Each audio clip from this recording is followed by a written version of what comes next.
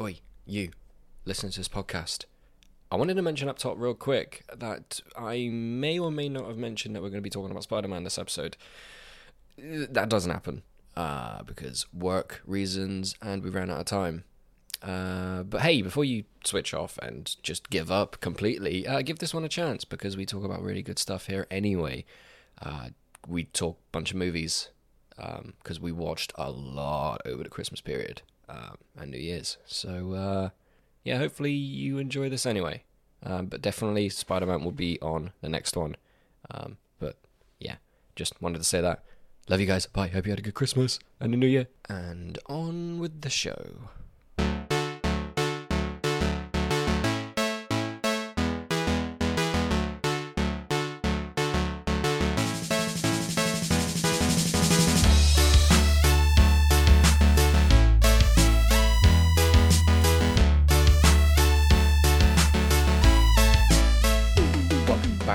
To the City of Geek and Podcast. It's a new year, it's a new us, it's a new pod. Well, I mean, same pod, different year, but we're here. How are you, Will, the co-host of this podcast? I'm good, yeah. Had a good day. Mm-hmm. I rushed around to get up to go out and meet someone today. That you didn't need to meet? meet? I didn't actually need to meet because we weren't actually meeting. So, which was actually a good thing because it woke me up well. Yeah. Because I was out the door and I was in the fresh air. But in the cold of the morning. But no, it's all good, yeah. All good. Pretty easy on this, what is a bank holiday today. Oh yeah, it is. It is. Doesn't feel like it because neither of us have been working, but... well, I'm going to be working tonight, so oh, yeah, we'll see how that goes. And hopefully I will be working tonight because I walked to work last night and I didn't have to fucking work. It's been a good start to the new year, everyone. Cheers, work. That's right. Cheers, work. I don't care. For fuck's sake, work. Oh, well, I got some good exercise and blisters on my ankles, so that was fun. So many. Yeah, I got blister plasters on. They hurt. Have you ever had, like, what's the worst sort of blister that you can get? Is it the ones on your Achilles? I'd say those, isn't it? Just an annoyance. Yeah. Or on the ball of your sole of your foot. Like, in between the toes is a rough one. Oh, I've never had that. Yeah. I've had them when I've been wearing flip-flops on holiday quite a bit, and the flip-flop little thing rubs in between your big toe and your... Never wore flip-flops. Yeah, so. it's not... No. Oh, it's horrible, because your toes obviously close together, naturally, there's always pressure on it. Yeah. So it's just, it's uncomfortable. Ouch. But the heel ones are the most annoying, because it's just a big slab of skin, isn't it? Your heel, you can't really... You can't get out of it, mate. Anyway, yeah, hope everyone's had a really good year and a good Christmas, because that happened since our last podcast. Did.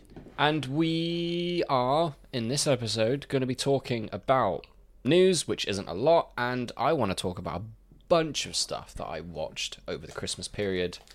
We've both done a fair amount of watching. Yeah, we've done a lot of stuff. / listening / reading, so... yeah, hopefully we'll keep it somewhat brief. It wasn't necessarily a productive Christmas for anything other than watching physical, but watching stuff it was. Oh, it was very, very good, and we got some really good hot takes for you in this podcast of stuff that we've watched that has recently come out, and stuff that has been out for ages that we haven't got around to watching. We watched it and we were like, yeah, it's cool. That's the thing that happened. Yeah, it's cool. And then we'll obviously talk about that big film that came out like a couple of weeks ago that is called Spider-Man, and we'll talk about that. And we were going to do it a couple of weeks ago, but we wanted to watch it again before we have our conclusive, objective hot takes on that Spider-Man Ryan film. was very gracious to me and Yeah. said that we would watch it again because... Yeah. You didn't have a good experience the first time. Well, I think we mentioned this. Did we mention it on the last pod? I think so. You had some dickheads that was sat didn't next have to you. Didn't have a great experience watching the first time around, and we'll get into it in a little bit, but yeah. Yeah. So, definitely glad we saw it a second time. Yeah, if you're going to the cinema, maybe shut the fuck up. Actually watch the fucking film. Or even if you're someone that just watches a new movie for the first time, shut the fuck up. I'm watching something that I need to concentrate on. Yeah. Unless it's really boring. Unless it's like Rise of Skywalker, then chat all you want. Bingo, here we come, baby. Thought I'd get it in there. First one of the new year. Good stuff. We haven't changed a bit. You'd think in our New Year's resolutions we'd crack down on us talking about Rise of Skywalker constantly, but that would be the only one for the podcast. Would be New Year's don't resolution. talk about Rise of Skywalker as much as we do. Well, speaking of Rise of Skywalker, no, I don't have anything on Rise of Skywalker. There was a momentary second you had me. Yeah. Yeah. It was good. It was good. It was really good. Yeah. So, Michael Shannon's Zod is returning in The Flash, and maybe Michael Keaton in Batgirl too. Yeah, so there's all that shit that's been happening. There's been a lot of weird things coming out of the DC movie camp, hasn't there? Yeah. Just all sorts of crap, all sorts of rumours and things. I didn't screenshot that one thing that came out when apparently hot scooper Grace Randolph, because she's incredibly reliable. Not as reliable as my tongue. Let's just pause there a second, everyone, so that can be so we can air that moment out a little bit. That's fine. That did just happen. New year, new me. That was not meant to be. We would like to apologise on the Globe of Geekum company for the. We're a company. We are now. Oh no. Not as reliable as my speech impediment. There we go. That's the one that's that I was the one, trying to not go your for. Tongue, definitely. I mean, it can involve my tongue. But anyway, no, she just came out and was like, hot scoops were apparently like, in the Flash movie, they're going to erase the entirety of the Snyderverse. Like, apparently there's going to be a moment where Flash goes back, tells Wonder Woman about Steve Trevor, and then that causes her to save Steve Trevor from dying, and then that means that she won't be in Justice League or something, and then she's going to go back in time and warn Superman about the oncoming of Zod, which then means he saves Earth and not blow up 1 million people in Metropolis, and then that not causes Batman vs Superman to happen, and then therefore not causes... Yeah. But Darkseid would still come. Yeah, Darkseid would, and Steppenwolf would, but I don't understand, and I don't care. Do you know what's really bizarre about this to me? Oh yeah, and also Batgirl's going to be the new Batman. They're going to erase Batfleck. Mark Keegan's going to come back and be like old Batman training Batgirl, and then also Supergirl is going to be the main Superman. That's the takes, and if it works, it works. But also, why don't you just stick to standalone, good standalone movies? Hey, you're doing. You did well. Shazam was alright. Shazam's couple of movies. Shazam's pretty good. Definitely so. Yeah. Obviously,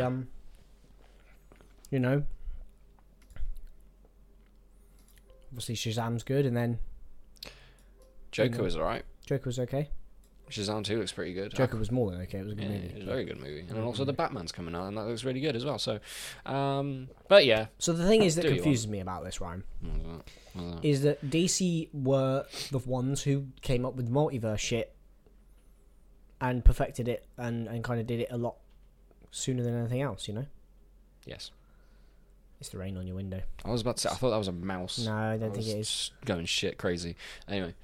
It's raining. It's rain. Great. Outside. Good stuff. Just in time for your walk to work later. It's been great all day. Can you not? It literally says on my PC, mostly clear. Evidently not. Lies. Anyway. Yes. Yeah. So basically, they have a multiverse thing. I mean, that's what Flashpoint is all about. Yes.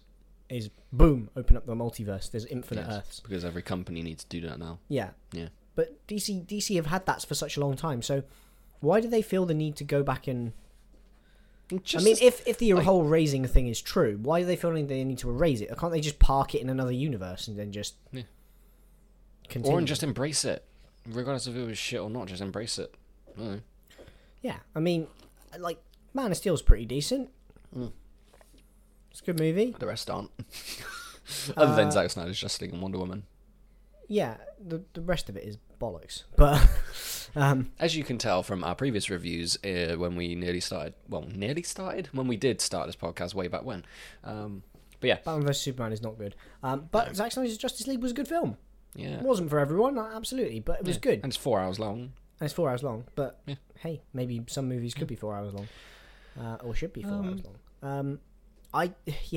That's the thing for me. The other part of me is like kind of raised eyebrow though, because is she just sort of wording it to sound triggering, Like they're going to erase because obviously there's the whole clickbait, bring back the Snyderverse movement going on at the moment and things, yeah. so that they know if people know if you put erase the Snyderverse, that's going to trigger people that are passionate about it and be like, no, WB can't do this. When actually WB might not be. They might just be like, whoa, hey, we're just going a different route. That's all. Fine. Just Justice League still a thing. It's on HBO Max.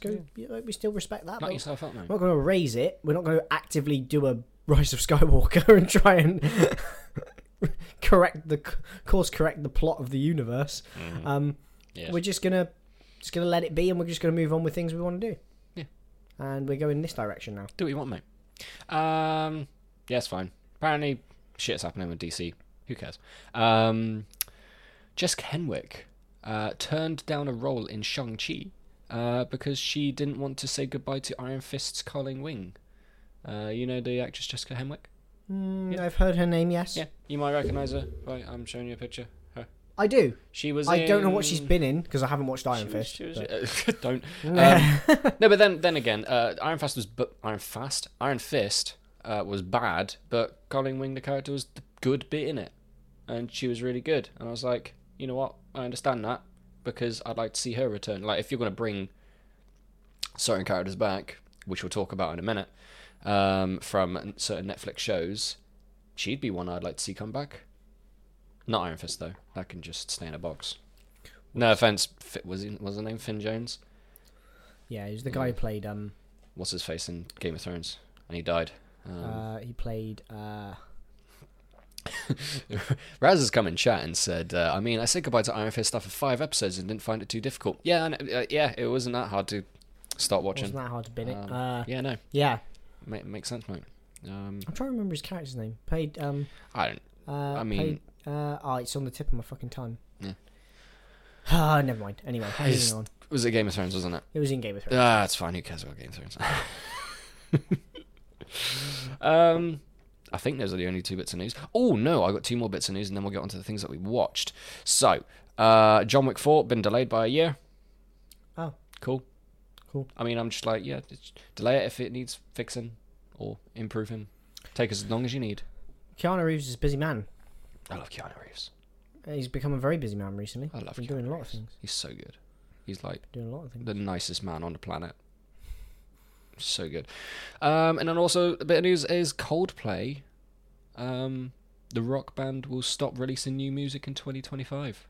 I'm not sure if you heard. You did. They said they're going to stop after. I think they said 12 albums. Yeah.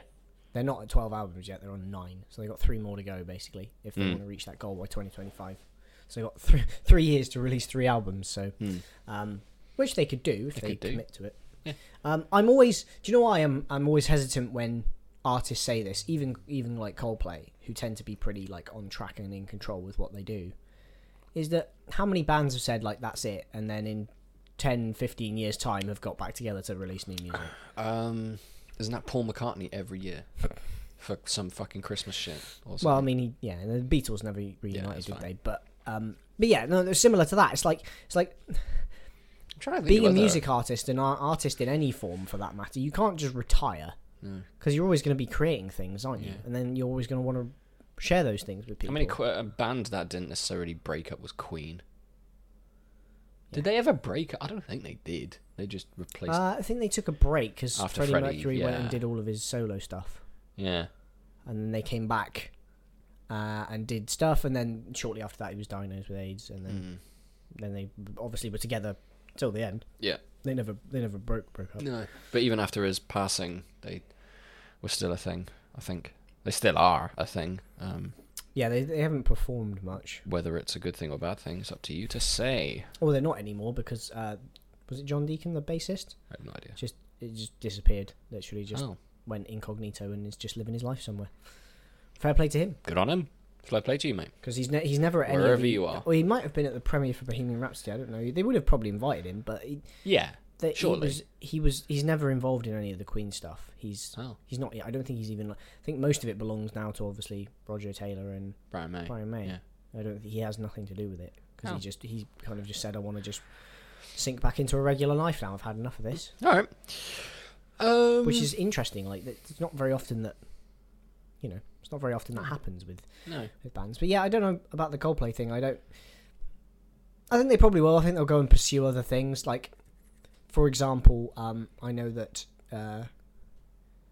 Guy Berryman, the bassist, Yes. is a very big car collector. Has a very big car collection of classic cars, and he also produces a car magazine that he is basically the head of and curates and things.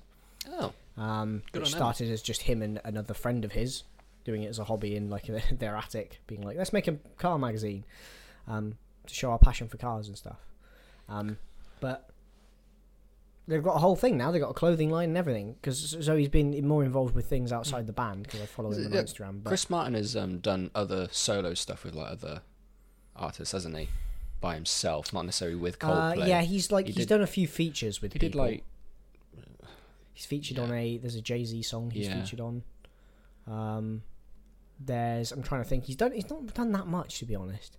It's quite obscure things. Yeah.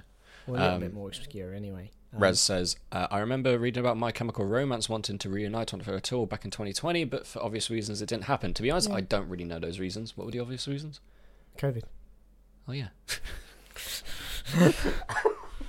I thought it was some like controversy. We've hit 2022 and Ryan's forgotten about COVID. I've forgotten about COVID. I still need to get my third jab. That's good. It's good, isn't it? Yeah. No, jab at people. Just to remind you that we're not clear of that yet. But no, we're not. Sake. But no, what's interesting is that we'll have to wait and see. Basically, we'll have to wait and see fine. what they do, what happens. But still got 3 years. 3 more albums in 3 years to come out, and that's doable. I mean, 3 albums in 3 years. It's not like 2 albums every year, like in fucking way back when in the 80s and shit, or 70s or whatever. You count in years.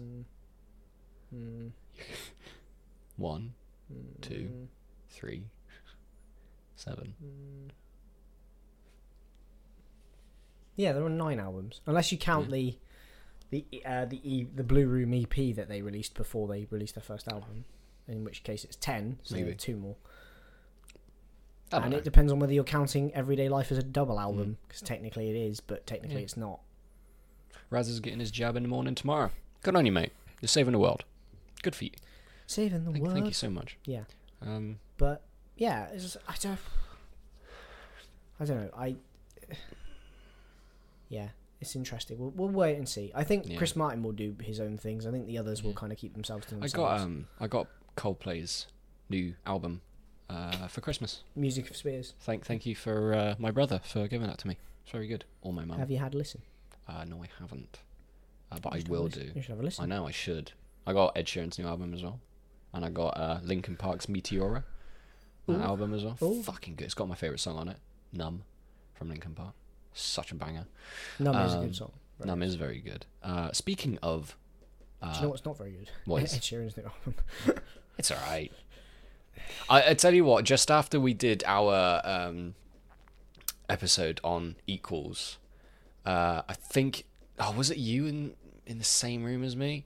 Like, we literally, like, switched off, and we stopped recording, and then directly after that, I went onto YouTube while I was, like, packing everything up, and every fucking ad on YouTube was Shivers. Instantly, don't like that song anymore. Because it's the same problem with Shape of You. It's just being overplayed and overused. Good song, but there are other songs. There are other songs. There's this weird thing that happens with... Like, Ed Sheeran has... I think I said it during... I don't want to get into this too much, but... Yeah, that's fine. Ed Sheeran has very much become, like a very PR-savvy and very PR-lovable artist. Like, media and stuff loves him when he releases new music because he's the Mr. Nice Guy, friendly guy. Yeah. No, fuck it, Ed. I want you to do something that's different. I want you to do something that's better. Call someone a cunt or something. I don't know. No, you don't have to. You don't have to start fights with radio DJs. You don't have to become Noel Gallagher or anything. Or Liam Gallagher. Okay, that's fair. You don't have to become one of the Gallagher brothers. Just. I have to go into uni and hearing Shape of You every 5 seconds. I cannot stand that song anymore. Yeah. No, I get it. It's true. Yeah, Shape of You is so. It's annoying because if I listen to Divide, when it comes to that, I just skip it. Yeah. It's such a shame because, like I say, I really do like Shape of You, but like you say, maybe I'll like listen to it every like every other time it comes on. Like I'll skip it once, and then when it comes on again, I'm like, oh, all right then. I'm like that with songs. Nah, I have to skip it. I'm sorry. Every time now. Emo Sheeran. Yes, I want Emo Sheeran as well. We want Emo Sheeran. Dye your hair black, emo. I think we mentioned it in the thing, but apparently he's already written the next album, which was going to be Minus. Yeah. Which was going to come out before Equals. Yeah, we talked about this, didn't but we? Yeah. he felt after the pandemic people needed a bit of a lift, so he released Equals because it was a slightly more upbeat album. I'm ready for fucking... I want Minus because I think it's going to be better. Yeah. I want him to get back to his songwriting roots, not his dance roots, because can't. Just can't. I feel as though our review on Equals when we did the podcast, it was actually somewhat more positive than this. But now, like... No, I think I was pretty negative. I can't remember. I can't remember either. Like it was yesteryear. It was so last year. Yeah, if people like it, then fair. Yeah, I think it does cater to a very specific audience. Yeah. Of people that like feel good kind of music, but not me. That's fair There's enough. about 4 songs I can get behind on it. The rest I can easily forget about. That's fine. The podcast of opinions, and yeah, that's it. Deal Every with it. podcast is opinionated. Yeah, everyone's opinionated. Just deal with it. Should we talk about? That sounds good. Should we talk about things that we watched over the Christmas period? Because you watched Let's some do it. King Arthur stuff, didn't you? Yeah, we watched quite a. You watched. I a fucking ton. watched You've literally loads of stuff. I watched 3, 6, 9, 10 things. And is that including what I watched yesterday? No, it's not. No, 11 things. 11 things. Yeah, because I'm watching The Witcher as well, so we'll get onto that as well. Stuff as well. True. Yeah. What did you watch? What did you get stuff? Will on Shape of You. My the... disappointment is immeasurable. Amadeus You. Sorry about that. Just cutting you off there. Effectively. Yes. Yeah, I watched. I think it was was it Witcher season 2? I watched. That was the first thing I binged over like the Christmas period. Because obviously it came out on Netflix in the start of December, and I binged it, and it's really good. The second season's really, really good. Yeah, it's very good. It's just as good as the first, maybe even slightly better. I've heard it's better. I've heard it's better because I'm going through season 1 now, and I'm liking it. I'm not like blown away by it. I'm enjoying it a lot. No, I was actually thinking this point the other day. I was trying to think back over all the episodes of The Witcher and thinking about whether there was one that really blew me away. Yeah. I finally caved in and started watching The Witcher episode 4. I'm on episode 6. Get shit on. It's not a competition. So, Raz is apparently it is now. Yeah, it is Raz now. is Raz is halfway through the season, and you're 3/4 of the way through. I would say let's go into spoilers, but as you're going through it, I best not because I was about to say something, but no. Well, we fine. can spoil the first 4 episodes because what happened in the 4th? or at least the first 3. Keep it to the first 3. Yeah. So for those who haven't watched The Witcher, it starts off with. I actually think I think episode 1 is really good. I think it starts off on a really nice note. There's a lot of people that complain about the premise behind episode 1, which I won't reveal because that gets revealed later in the season, and I don't want to ruin anything. But I actually really like it as a start. Yeah, and I like how it comes back around in the end to be referenced. And I think it's like the perfect kind of introductory to something. It's kind of upbeat and it's lighthearted and things. And then it takes a turn, and there's a bunch of action, and there's stuff happening, and it's the kind of fall of a kingdom, and you go from kind of seeing this like nice bright image of like people partying in the structure of a kingdom and a city and stuff to the destruction of a city and this arrival of an evil force. It's a great introduction. It's right up your alley. The Nilfgaardians, yeah. And then it leaves you kind of gives you a little bit of mystery. Find Geralt. He is your destiny. Shall we talk about the actors and then, as well? What happens at the end of the episode? Oh, Ciri just runs off. Yeah, Ciri runs off and Into the Geralt woods. beheads a bunch of people. That's true. He does. Yeah, which is really cool. He becomes the Butcher of Blaviken. Interesting enough, note on episode 1. I was watching a YouTube video, and the person in the YouTube video was a massive fan of the books that The Witch is based on. And he said he didn't like the first episode because he didn't like how it did the origin of the Butcher of Blaviken. Yeah. How Geralt gets that.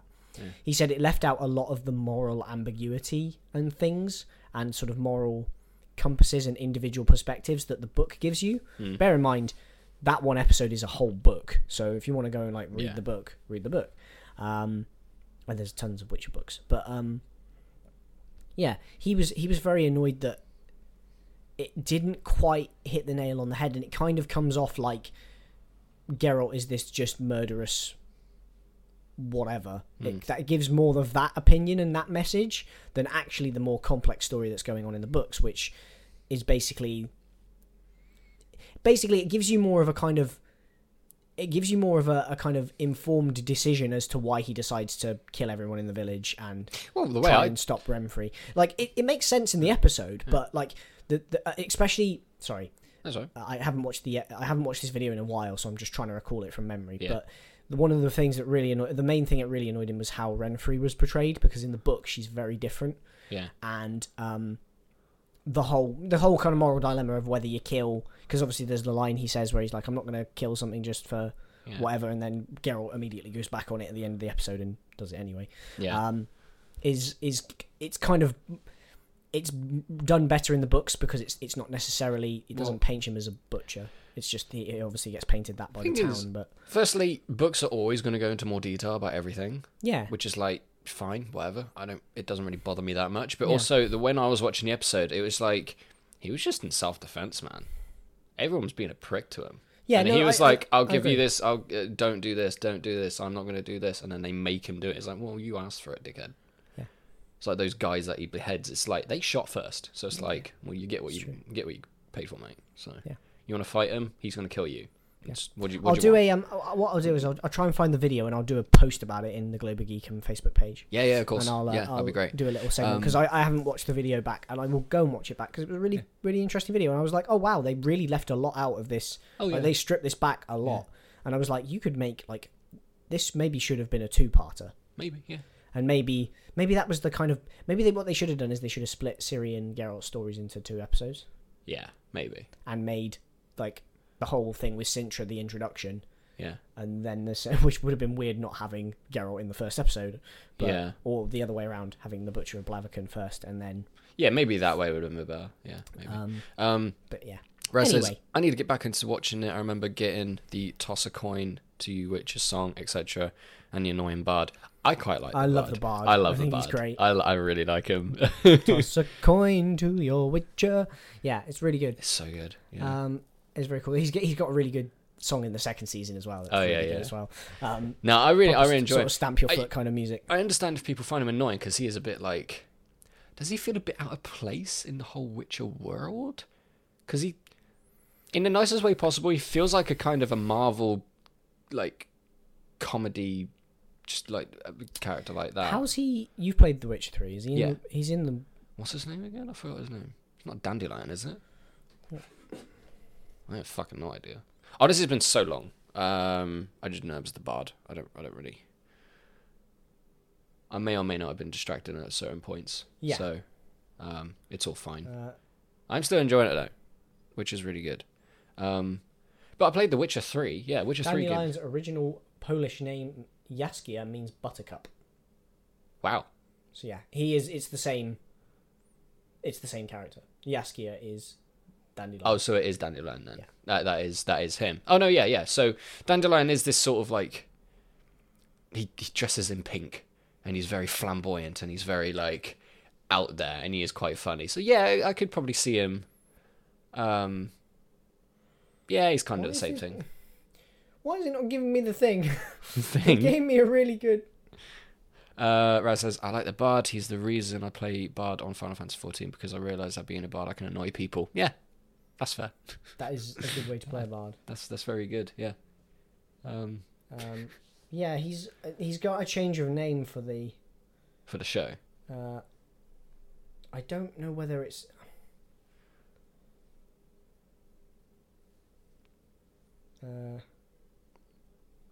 Okay, here we go. Sorry. God, no! What's going on? This episode is brought to you by Will scrolling through a phone. Phones. I do apologise, everybody. Sponsored by thumb tapping and. You can literally play instruments to people on a game as a bard, and I just go around playing hot cross buns to random peeps. One. I mean, do what you want, mate. Fair play. That's good stuff. Oh, here we go. Okay. Yeah. So yeah, Jaskier is his like Polish name. Yeah. And it is in the books. Yeah. And when it was translated for the games, it translated into English to Buttercup, which obviously doesn't suit a bard. No. So they changed it to Dandelion Great. for the games. Cool. But within the show, they've gone with the original name, Jaskier. Yeah. Okay. Yeah, because I remember him coming onto the scene and him being like sort of like the same characteristics as Dandelion. I was like, is that the same dude? And I just didn't research So, it yes, like it's Will the did. exact same character. There we go. Okay, no, that makes sense. I really like him. Just with a different name. So. No, yeah, he's good in the game. He's good in the game. Yeah. He's really good. I remember seeing some like clips of him. He's very funny in the game. The game is so long, But I though, really, but it's so worth it. I like the. I like this kind of idea of a kind of. I know. I like the idea of having kind of. What am I trying to say here? I don't know what you're trying to say. What are you trying to say, Will? I don't know. I like the idea of having characters like that in a fantasy world to kind of sprinkle in and make. But I know what you mean is that it does seem a little bit like he's the only one, and I think it's because we don't really see that many people doing the same kind of things Jaskier does in the show. Yeah. There's maybe a slight criticism you could draw here that you don't necessarily see within the world of the Witcher a kind of enough of the community and things and the culture. I think if you were to see more, then he would fit. It would be slightly less jarring, especially because when you meet Jaskier in the show, obviously he's halfway up a mountain in the middle of nowhere in this small town, and it's like he's the only bright personality. Everybody else is a Grinch. And so it's kind of jarring that way. And we haven't. There's been a couple of times where he's been in Civilization, but they haven't really because when you find him in the games, he's always like in a city. Yeah, and he's surrounded by other people who are colourful, and you meet you meet so many characters. I know in the Witcher games, but like you meet so many NPCs that are colourful as well. Yeah. So it gives you a sense of like, oh no, there's more people than just this guy who are completely mad in this world, you know. But no, yeah. No, it's good. The game is very long. I only got through about half of it, and I remember watching you play the rest of it in front of me. Yeah, I remember that. It was like last year or the year before, something like that. I went through the entirety of The Witcher 3, and I ended up... God bless you. No, honestly, it was, 150 hours or something like that? Stupid amount of time. It's so worth it. I never got bored. There's so much to do. Yeah. But yeah, I wanted to 100% complete it as well. Like get all the side quests out of the way. Mark of good world building. Yeah, very, very good. Even the DLCs, oh my god, they are so good. They're incredible. Yeah, that's The Witcher. Hopefully by this time next week, and we go through... Because, we'll talk about more of this at the end, but next time on the podcast, we'll do like best and worst things we watched last year. And hopefully this time next week, I would have watched all of Witcher 2 as well. Witcher Season 2. So that might be on my list or not. I don't know. Yeah, I'm trying to remember. I'm stuff. trying to give you a little bit of a teaser for the second season. Yeah. It picks up right after the ending of the first season. Good stuff. That's what I will say.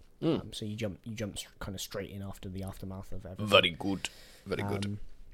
And it's really good. And it's really good. It's really good. What's something you watched? Right, okay, so let's talk about... Get into a couple of things, Ryan. Do it. I watched the rest of Hawkeye, because I said I was going to watch that. Good place to start. We left off where... Bloody, we knew that Kingpin was back. Ooh. Vincent D'Onofrio. Yeah, we're going full spoilers of Hawkeye. It's been out for 3 weeks now. Whatever, 2 weeks. Finished just before Christmas. So, the episode had just come out when we last released last podcast. So, yeah. So Kingpin's back. Vincent D'Onofrio is back as Kingpin. He's really good. He's near enough the same characteristics and mannerisms. He's still very threatening, and I loved at some points throughout the episode whenever he. You have the cutbacks from different characters when they're talking, and then whenever someone was talking to Kingpin took up maybe a quarter of the screen, and it was sort of the camera was slightly raised to make it him really imposing figure. Look like he's into the Spideyverse. Kind of, where he's yeah, but not like a literal wall. No, but I really liked that, and I really liked that when he was talking, you know, the camera was positioned to make him look really big and menacing and stuff. And yeah, it was really, really good seeing him back. Obviously, Yelena's great. There was I'm not sure if you just want me to spoil the ending of it. Are you gonna watch it? No, I'm not gonna watch it. No, you're not gonna watch it. Yelena and Hawkeye have a fight because obviously they do. Yeah. Because we knew that at the end of Black Widow, the post-credit scene, and obviously she doesn't kill him because why would you? Would have been cool if she did. Because this is a Marvel property. Yeah. But it was actually quite. Again, like I might go back and forth on this entire thing because I really want to know what you think about predicting how things turn out in movies and shows and stuff.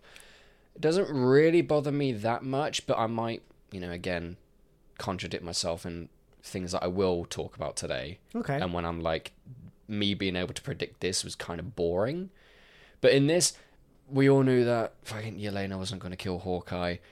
But the way they do it, it was actually quite emotional because, Hawkeye didn't retaliate. He didn't want to fight Yelena because he had heard of Yelena and because Black Widow had always referred to her as having a sister and stuff like that.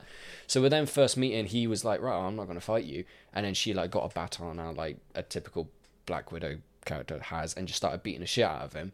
And then when she was, I guess, about to finish him off or do another nasty blow on him, he did the whistle that Yelena and Natasha did together. Yeah. And then she was like, how did you know that? And it was a really loving scene. I really enjoyed it. And then, fucking yeah, it's like Florence I Pugh didn't kill your sister. She was my best friend / kind of maybe lovers at one point. Yeah. We don't really know. It's kind of oblique. Yeah, but yeah, and then, he was really explained. Close to her, and by the way, she jumped. He basically said, "Oh, she sacrificed herself to save the universe," and it's like obviously, you being Yelena and the way she was like, "Oh no, you're lying," and then when he did the whistle, that's when she sort of made that realization: is oh, you were close to my sister, sort of thing, and yeah, it was really nice and sweet. So that was really good. And Yelena and Kate Bishop have a really, really funny scene where Yelena, I think it was in episode 5 where they sort of have their first conversation and Florence Pugh's actually eating mac and cheese with hot sauce. And normally actors have a spit bucket. But no, she was genuinely just eating it.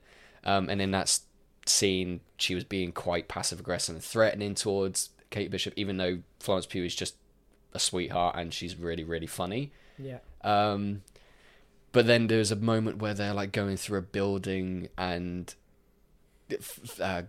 bloody Yelena was like, oh, just don't stop me, don't get in my way. And Kate Bishop just being that annoying sister that just always rebelled against her. And it was exactly like that, just another sisterly rivalry. There was a moment in there was a moment in an elevator where they were going down. Kate Bishop wanted to go onto a different floor that Yelena was going out from, and then they had a little scuffle, and then Kate Bishop just straight up slaps her in the face, and then the both of them have this realization what the fuck was that? What did you do that for? So they're great. Their chemistry was off the charts. And when I say Kingpin, as much as his personality was completely the same with Daredevil show, he's kind of OP now. He just takes an arrow to the chest and he's like, fuck is that? They've really gone more of the comic book route. Cam was saying this to me earlier. Yeah. He was explaining the fight scene in the last episode with the Kingpin. And he was like, oh, he takes an arrow to the chest, he gets thrown through a building, he gets blown up. I was he's fine. Is this a cartoon show? What the fuck is kind of. If you do watch it, it's kind of well, hang on. You could go either two ways. You could be oh, that's not realistic. Well, I mean, there's a guy that can shrink into an ant, and there's a guy that can literally take a cinder block to the face, and he's Spider-Man. Didn't you see the giant thing that turned up in, Eternals? Yeah. So it's so it can suspend your disbelief enough, then you'll understand. But Kingpin just gets thrown about all the place, and he's still really good.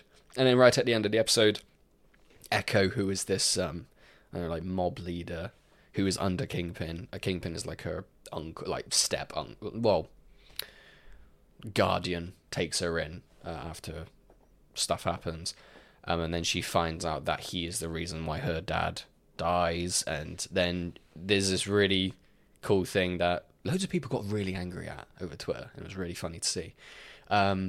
She just shoots him in the face, off camera. So you're like, well, he's not dead. He's not dead, is he? Well, Yeah. firstly, he's not dead. For that reason, you don't see his body. And then second reason is, why the fuck would you bring Kingpin back for one episode just to kill him off? They're obviously not going to kill him off. And it's kind of more confirmed where everybody realised, oh yeah, it's literally an exact scene from the comics where Echo shoots Kingpin in the eyes, and then you just see Kingpin later with fucking bandages over his eyes. And you're like, okay, cool, he's not dead. Comic book moment, yeah. Yeah. Classic. Which is like, cool. Yeah, it's good. Hawkeye's alright. It's pretty good. I'll probably just put it behind Loki as my favourite Marvel show. Yeah. I still love Loki, man. Loki's so good. That was I did not expect to talk about that for so long, but that was good. What else did I see?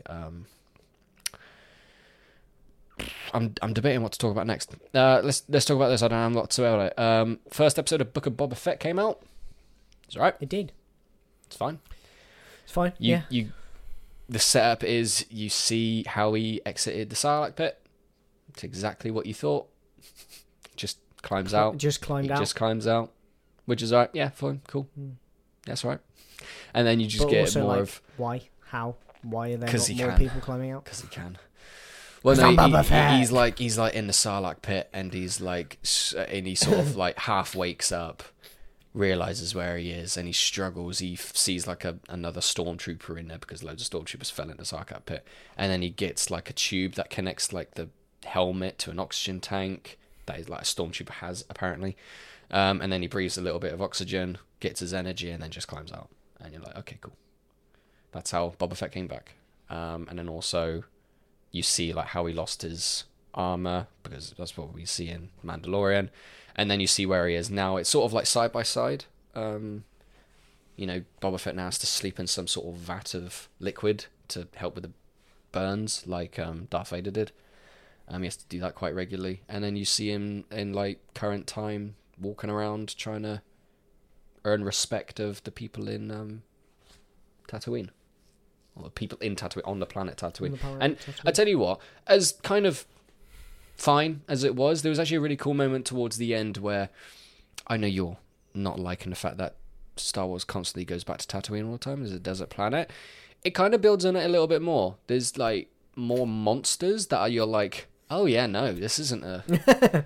oh, this is not a nice place to live. To be, no. No, it does expand on a lot of it, because other than fucking Mos Eisley Spaceport, what else do you really know about Tatooine? No, that's fine. Like, I don't mind it about expanding things. Yeah, that's what it does. Do it, but don't just put us in the random Desert 101 every time. Yeah. That's fair. So they do expand enough on it, which is like, I'm excited to see where they go. It's just at the moment, it's like, yeah, it's fine. Going back to the same places, which they will be, because obviously he takes over from Jabba, but... Yeah, and that's fine. It is what it is. That's fine. They're not like cramming in references every 5 seconds, which is like, yeah, that's cool. It's good enough. It's not as good as Mandalorian, but it's still good. Fair enough. Yeah, that's Book of Boba Fett. It's alright. I saw Doctor Who, the New Year's episode. There was a very heavy breath before that. Oh dear. Oh, okay, right. I wonder if Raz is still in chat and if he's seen it, because that was rough. Okay, right. Okay, so... What did you like about it? Yes, he has. What did I like? I liked the new two humans that aren't gonna... like. They were just, the generic... there for one episode. I think the female, she's an actual like comedian in real life. She's Irish. I've forgotten her name. But she was great. I really liked her. It's... Aisling or something Aisling Bow. Yeah, or something like that. Aisling Bay or Bow. Yeah. Can't remember. I really liked her, and I really liked the other dude who had like the weird hair, and they were good. They were good chemistry. And okay, so if you haven't watched Doctor Who, I'm not sure if they had done this concept before. Maybe in one other episode. It's the one with Peter Capaldi, Hell Sent or whatever, when it's like the whole time loop thing. Yeah. But they done it again. But in this episode, the concept is they arrive in this building, like this business building, so generic, like no, storage facility. And then they find out, a Dalek appears, and then they all get killed, and then time resets, but it resets but a minute later, and it's like, 6 minutes to New Year's. And it's like, okay, so every time they die, they come back, it's a minute later, and the more minutes go by, the more Daleks appear, and then they all have to try and survive till midnight, but obviously each attempt is like harder. So they can't just like, oh hey, kill us 9 times and then we'll just survive for a minute. No, they actually have to plan. So the concept's really good. I really enjoy it. The Daleks are dog shit. I'm just saying it right now. Daleks, like, they used to be so good. They used to be so threatening. But in this, I'm just like, fuck me. You're terrible. It's just really bad. Because, to be honest, I did enjoy the episode as its flaws. I found that the humans showed no fear whatsoever of the Daleks. And I'm like, come on. That's the point. So you have at the first start of the episode, the Doctor sees the Dalek and then she's like, oh, it's the most deadly alien in the universe. And then, she uses the sonic screwdriver to stop the Dalek's weapon system. And you're like, well, if it was that easy, why didn't you do it in like a million times you've ever faced a Dalek? It's like, okay then. But then the Dalek says, our technology has improved and that doesn't work anymore. And you're like, okay, so just... I found a plot hole, but now you've just reversed that plot hole, so what was the point in that in the first place? And then the Dalek also has like a Gatling gun, like whatever the fuck it is. So you're like, oh, okay, so maybe...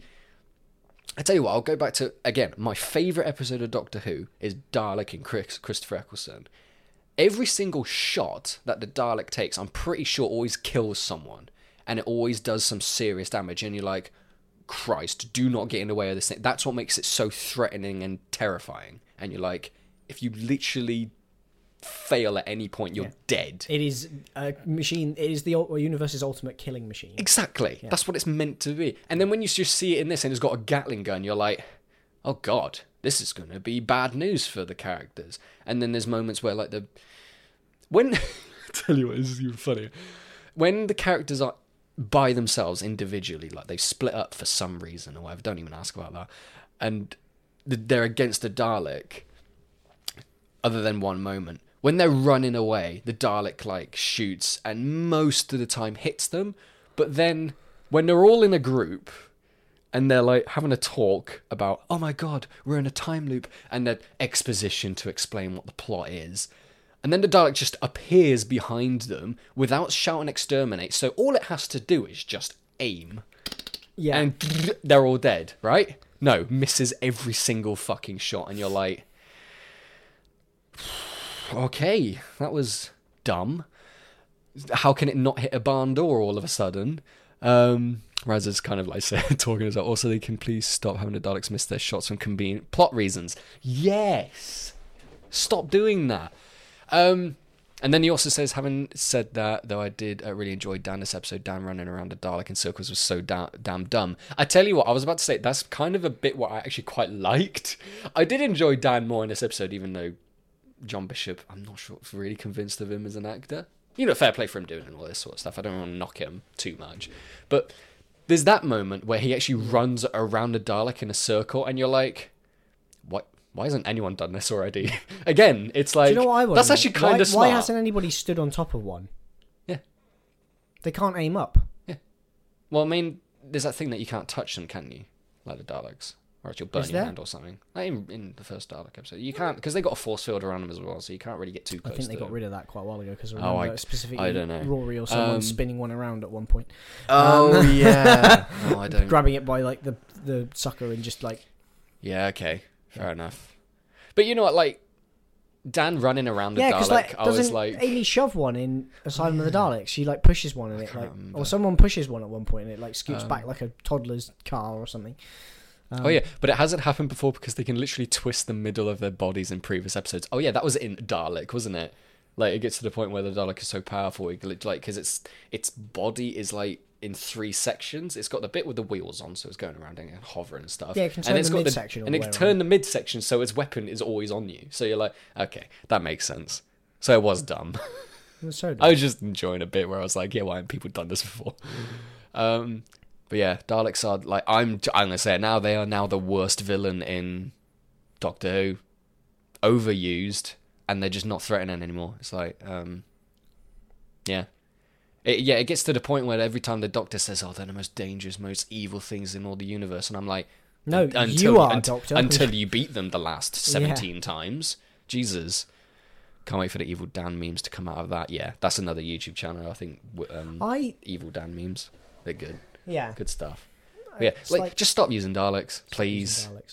Please, unless you're when going to do when you bring them back, do something really drastically different with them that's actually interesting. Like Russell T Davies and what he did. Makes them threatening again. Yeah. Because that's what, like, if you think about Dalek as an episode, it's literally kind of a bit like being trapped in the maze with a Minotaur thing. Yeah, exactly. You're trapped in like a building with the most deadly thing in the world. And because there's only one of them, and you're like, and like I say, because it hits every single time. Like there's that one moment where, you know, the sprinklers come on in that one little bit of the warehouse, and a Dalek just floats and shoots the floor because the floor is wet and everyone's stunned on the floor, and then they all just get dead instantly. And you're like, oh, this thing's smart as well. Yeah. Like, Jesus. The Doctor, as an individual, has no chance. This is just like Daleks 101. Why Dalek is such a great episode. I don't think, other than that one episode, I don't think Daleks work maybe as an individual episode anymore, like using them as just one-off villains, because like I say, if you're not going to have an entire arc about them and you're just going to keep on bringing them back like every other year, that's what counteracted them becoming very saturated and boring in the Russell T Davies era, is every big holiday Christmas thing or whatever, or every big storyline or big plot point was a Dalek story. So you had like Dalek was the introduction one-off episode, which was very good. Then you had like Daleks Parting of the Ways, Parting of the Ways. Parting of the Ways. They came back and they were threatening in that. And it was like the first real time when you see an entire fleet of Daleks, and you're like, "Fuck, okay, we're in bad news now." And they still feel threatening in that. Yeah, exactly, because they've literally taken over an entire like station and you full see them of like people. steamroller like God knows how many Cybermen as well. So it's just like, oh, yeah, exactly. Well, there we go. Yeah, like Doomsday, and that was like fair enough. That's cool. They're still threatening. How would the Cybermen face against that? Oh, they wouldn't. Okay. Yeah, no, literally they would. There's literally like 4 of them, and they take on like 500 Cybermen. You're like, well, yeah, okay, nice. Yeah, I like that. I like that. And like, what was that after that? There was like the Manhattan one, wasn't there? Daleks in Manhattan or whatever it was. Or where they had the human Dalek or whatever. Again, when they only have, and then it was like the whole, I guess, point of it was like the evolution of the Daleks. That's literally what the episode was called. There we go. It's like, I don't mind that because they're trying to do something different rather than just being like exterminate. Oh yeah, we're Daleks and we're here to kill you. Alright, cool. Hi, I'm a Dalek. I'm cool. I'm gonna kill you. And then like the next one on from that was literally Journey's End and Doomsday. Not Doomsday. The one with Davros. Stolen Earth. Stolen Earth and Journey's End, which is my favourite Doctor Who double bill, with Davros coming back. Because again, it's like levels on levels. Building of it's like, you know, you bring a Dalek back after so long. You're like, oh, cool. Then you bring back a whole fleet, and you're like, oh, cool. Like with the Emperor Dalek and stuff. Then you bring back like the Cult of Skaro. Like again, the world building, Cult of Skaro. Like, fuck, that's a really interesting concept. And then you have after that, like, you know, the Cult of Skaro trying to evolve into human hybrids. You know, but now, like, you have episodes when they're like, oh, yeah, one of them's pink. One of them's orange. It's got pink and it's got Gatling gun on it. And it's got a Gatling. Oh, cool. Where did you come from? Do you remember the Power Ranger Daleks? Yeah, that's, I guess, what I'm trying to, like, reference. Like, alright. And there's a bit taller. So and fatter. Chunky. So they won't get chunky Daleks Daleks anymore. Didn't think about that. It'd be Daleks. Also, dare I say, this is Rad saying this. Also, dare I say, I do quite like Jodie's Doctor at the moment a bit more than I did. I quite like the fact that she doesn't want to open up to Yaz because she's lost so many people and that's she cared about before. Yeah, so this is where I'm going to be a bit ignorant. Okay. I'll fully admit I have not been like fully watching Jodie's Doctor. So when I noticed that like Yaz, like they mentioned in this episode, oh yeah, Yaz. I think Dan says to Yaz, oh, you like her. And I'm like, does she? Really? Have you pulled this out of your ass from somewhere? But I did speak to Jem after I watched this episode, and I was like, have they just made this stuff up as they've gone along, or has this actually been a thing? And then she was like, oh no, they've like hinted about it in previous episodes. And I'm like, okay, fair enough. That's just on me for not watching previous episodes. Maybe. So it's like, yeah, cool. There's been, oh no, there's been 100% build up to it. And the Yaz feelings for the Doctor thing is 100% leading up to Jodie's Doctor's death. Okay, yeah, that's fair enough. Well, it would make a difference for the companion to lose a Doctor rather than the other way around. No, yeah, I like, yeah, I don't mind that as a story beat. Like Jodie's Doctor not wanting to open up because she's lost so many people in the past. Yeah, like it's a bit like the Spider-Man thing. Isn't that when you're seeing the Doctor suffer, that's when it's at its best. Isn't that a theme of Capaldi's era?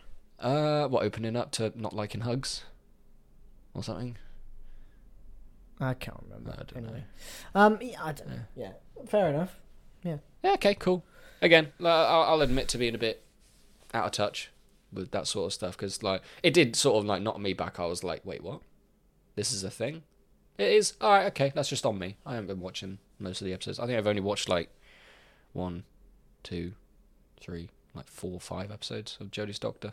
I just can't be arsed with it. I really can't. Yeah, I watched the first 2 seasons and then I just gave up. I don't think I even finished the second season. Oh no, I did.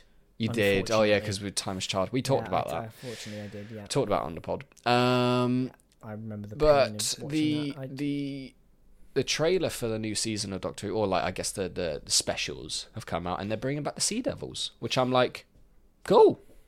That's all right, sweet. I've actually been asking for the Sea Devils to come back because they've only been in 1 episode. Allow me to be a negative Nancy. Go on, be negative. I'm sorry. Be an ass. Whenever I have seen a lot of Jodie's Doctor's run as the Doctor has been when they have brought back themes from previous like episodes and things like the Sea Devils or the Daleks this is a bit unfair because this kind of happened before as well, but like the bit in the trailer where she's like, it's a sea devil, like that's happened in like every episode. Jodie's Doctor has this like epiphany moment where she's like, it's this, and then she like speaks about it in like a really dramatic way, which actually has no weight to it whatsoever because then everything gets solved really easily. Yeah. And I just have this feeling of like, it's that classic thing of like, it's the devil of the sea, it's a sea devil thing, the thing, and she's like, oh, it's a sea devil, and then there's going to be some really dumb plot to it or whatever. Yeah. I think that's more on the writing than the actual. Like, that's what it is. Yeah, I've just lost faith with the writing in Doctor Who. Yeah. It's just so no weight to it. It's so basic. It's so basic, and like looking back on the first season of Jodie, the only reason that I kind of sort of maybe watched it all the way through and was willing to give it a chance is because it was far enough removed from anything we'd seen before from Doctor Who, at least in recent memory, that is, where it was like, oh, okay, cool, this is like this. And then when I actually finished the season, I was like, it was a bit anticlimactic. Yeah. It's like, I kind of want there to be a mixture. I want there to be like, make new villains up. At least try, because like I say, it's boring seeing the fucking Cybermen and Daleks and Master all like turn up every other episode. That's boring that way. But if you haven't used an enemy in a while, like the Sea Devils or the Ice Warriors before Matt Smith encountered them, like how many years was it before fucking Matt Smith's Doctor, or like the Doctor in general, just saw the Ice Warriors? It's like, yeah, I don't mind you bringing back like forgotten villains, because yeah, cool, whatever. You can. It's been long enough for you to redo them. Yeah. But like I say, if you're just gonna bring back the Daleks every so often, which there is a reason. I acknowledge that there is a reason for the Daleks coming back every so often, because they have to, or else they'll lose the rights or something like that to the Daleks. Like Doctor Who don't own the rights to using the aliens, the Daleks, which is weird. Because there's like some deal that they made when they first made Doctor Who. It's like, oh yeah, we're making these things called the Daleks, but they're owned by. It's weird. I'm going to Google it quick. Yeah, Google that. Raz says, Series 11 was alright first half, felt fresh and new. Second half was just plain anticlimactic. Yeah, that's fair enough. I gave up after the second episode. I was like, oh, there's killer blankets. Okay, you're not even trying anymore. Right, sweet. Good stuff. And then there's the guy with the teeth in his face. Tim something. I fucking forgot his name. But at least they tried with something new. Okay, I'll always give him that. Tim Shaw, that's the one. Good stuff. Very good. Tim Shaw. Tim Oh, Shaw. I forgot about Tim Shaw. Yeah. Fuck's sake. Guy with teeth in his face. Good stuff. Sounded like a Stoke City football player. Sounds like a championship football player, yeah. Yeah. That's what you get. But yeah, that was Doctor Who in a New Year's special, which I'm like, yeah, fine, whatever, I don't care.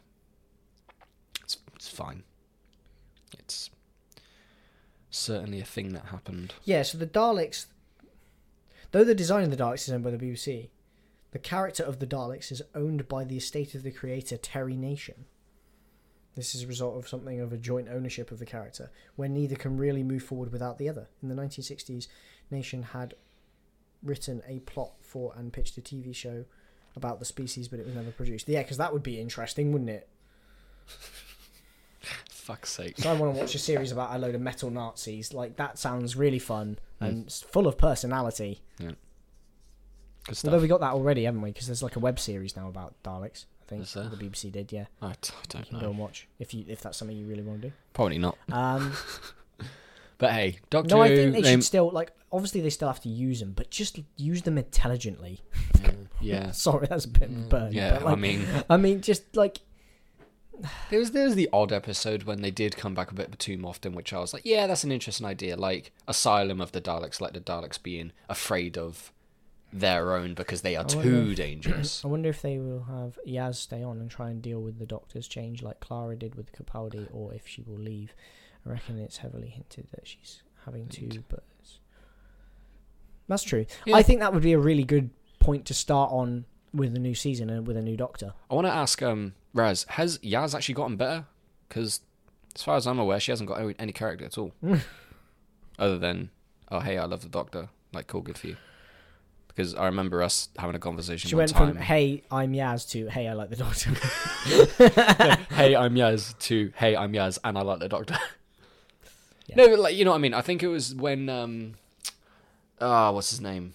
When Ryan and the granddad left, Bradley Walsh, when they left, everyone was like quite upset, and they actually wanted Yaz to leave and say, because she was the weakest out of the three.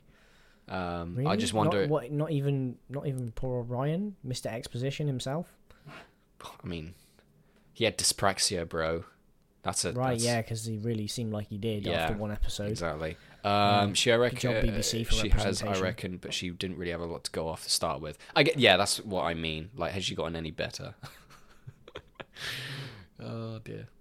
But anyway, there was only one episode of the new season, or the Flux, because there's a bingo card for you. Every time you watch the Flux episodes, how many times do they say the Flux? Take a shot, mate.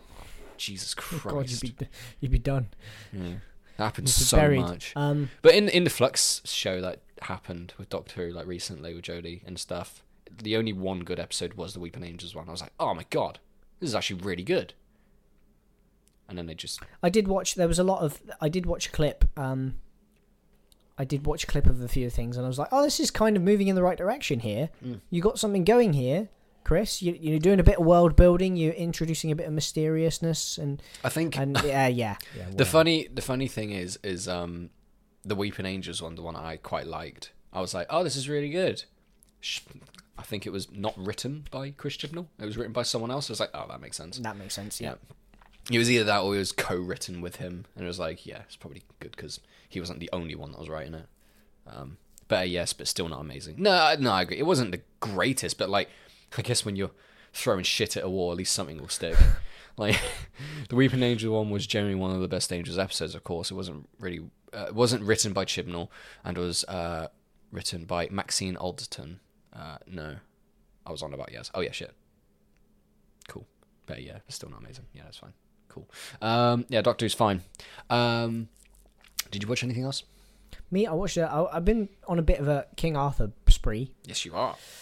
You are on I'm currently, I've mentioned before that on the pod, I'm reading King Arthur at the moment, getting through it. Robert Lancelin Green's edition and rendition of King Arthur, published by Penguin Publishing. Penguin. Penguin. Penguin. Newt. Pingu. There we go. Good stuff. Oh god, that's a show we need to bring back. Imagine Pingu as a villain in Doctor Who. Newt. Oh yeah. Well, the only thing he says is just Newt. Ah! The Sea Devils and Pingu. You was the villain all along. God. Please. Yeah. Anyway, King Arthur stuff.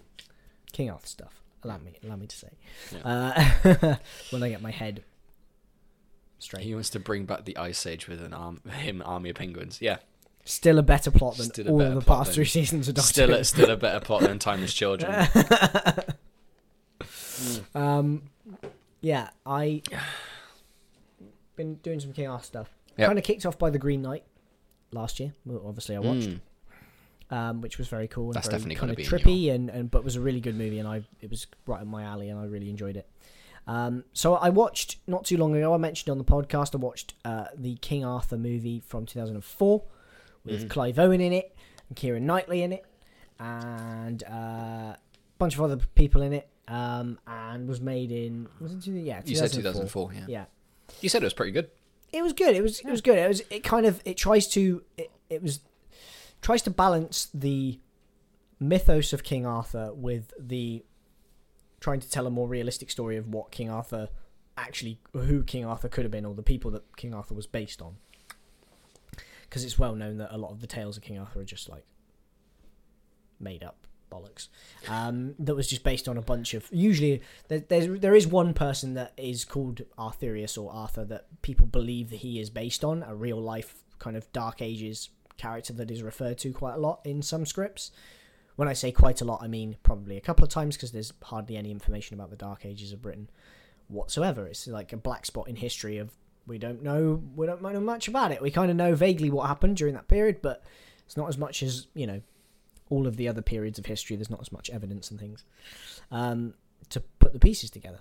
But actually, he was probably based on, especially the legend of King Arthur and the tales of, that were written in the medieval time period and was like a medieval romance and kind of Renaissance thing, was based on multiple people and multiple heroes, and a lot of the King Arthur mythos is directly referencing things that happened within history and just kind of borrowing from them and then shoving them into the legend of King Arthur to make them all about King Arthur and his Knights of the Round Table. But no, I watched that and it was pretty good, and I actually ordered the director's cut over Christmas, went home, sat on my Larry and watched it, and it was good. There isn't much difference between the director's cut and the other one. It's just longer, more violent, and a lot of the scenes get extended by 1 or 2 lines of dialogue, or by a little bit of action or something, or a little bit of a kind of panning shot or something, which I think it is better. I think it helps to pad out what's already there, which is still decent, but not great. It tries to tell a realistic story, but then it kind of fails to do so, because it still has elements of kind of slightly unexplained mystery in it, and you're like, are you telling the mythos of Arthur, or are you telling the realistic story of Arthur? But there's 2 notable scenes that get added to, completely new scenes that get added to the director's cut, and that is, there's a shot of young Arthur that we get that you don't get in the original, where he's talking to a character referred to as, I think it's Pelagius or something, but he's a Roman philosopher basically, and as part of the Council of Rome and things. And it's referred to in the original cut, Arthur refers to him when he's older, that he's somebody who believes in Pelagius' teachings of everybody is a free man and equality and all this sort of stuff, and believes that is the way the world needs to go, and that's the way that Rome should be built on. And there's a few hesitant looks from a few of the Romans. You find out later in the film, spoiler, that the Romans murdered Pelagius because they disagreed with what he was doing. No. Which Arthur doesn't know. He doesn't know that he's dead, and it's delivered to him by somebody that Arthur and his knights go and rescue. The boy of this person they rescue is the person that they're going to bring back to Rome for the emperor, because he's one of the emperor's special proteges and probably will become a bishop and a pope one day himself, and will be a good one. It turns out that this boy that they're rescuing is a little bit hesitant to go back to Rome, because he says the Rome you believe in doesn't exist anymore. Like, Pelagius is dead. It's all about corruption and greed and money, and they're pulling out of Britain because they don't care about anything. And as I think I mentioned in the previous thing, it's kind of a question of Arthur's faith. Like, Arthur has a lot of faith in Rome and about God and things and about doing good, and he basically, the little boy is kind of one of the nails in the coffin that kind of looks at him and says, the kind of Christian Rome that you believe in doesn't exist. It's all about corruption and money now and power. Good stuff. And it gets Arthur to kind of rethink, and ultimately that's why he stays in Britain, because he says, well, if that's not what Rome is, we'll build it here instead, kind of thing, you know. There's a lot of cool themes in this movie. Yeah, it's good. It's like a 3 out of 5 stars. It's kind of straight down the middle. It's a fun film to watch. Yeah. It's good fun, but it's not perfect. It's got its flaws by all means. The other scene I will quickly mention is between Guinevere and Lancelot.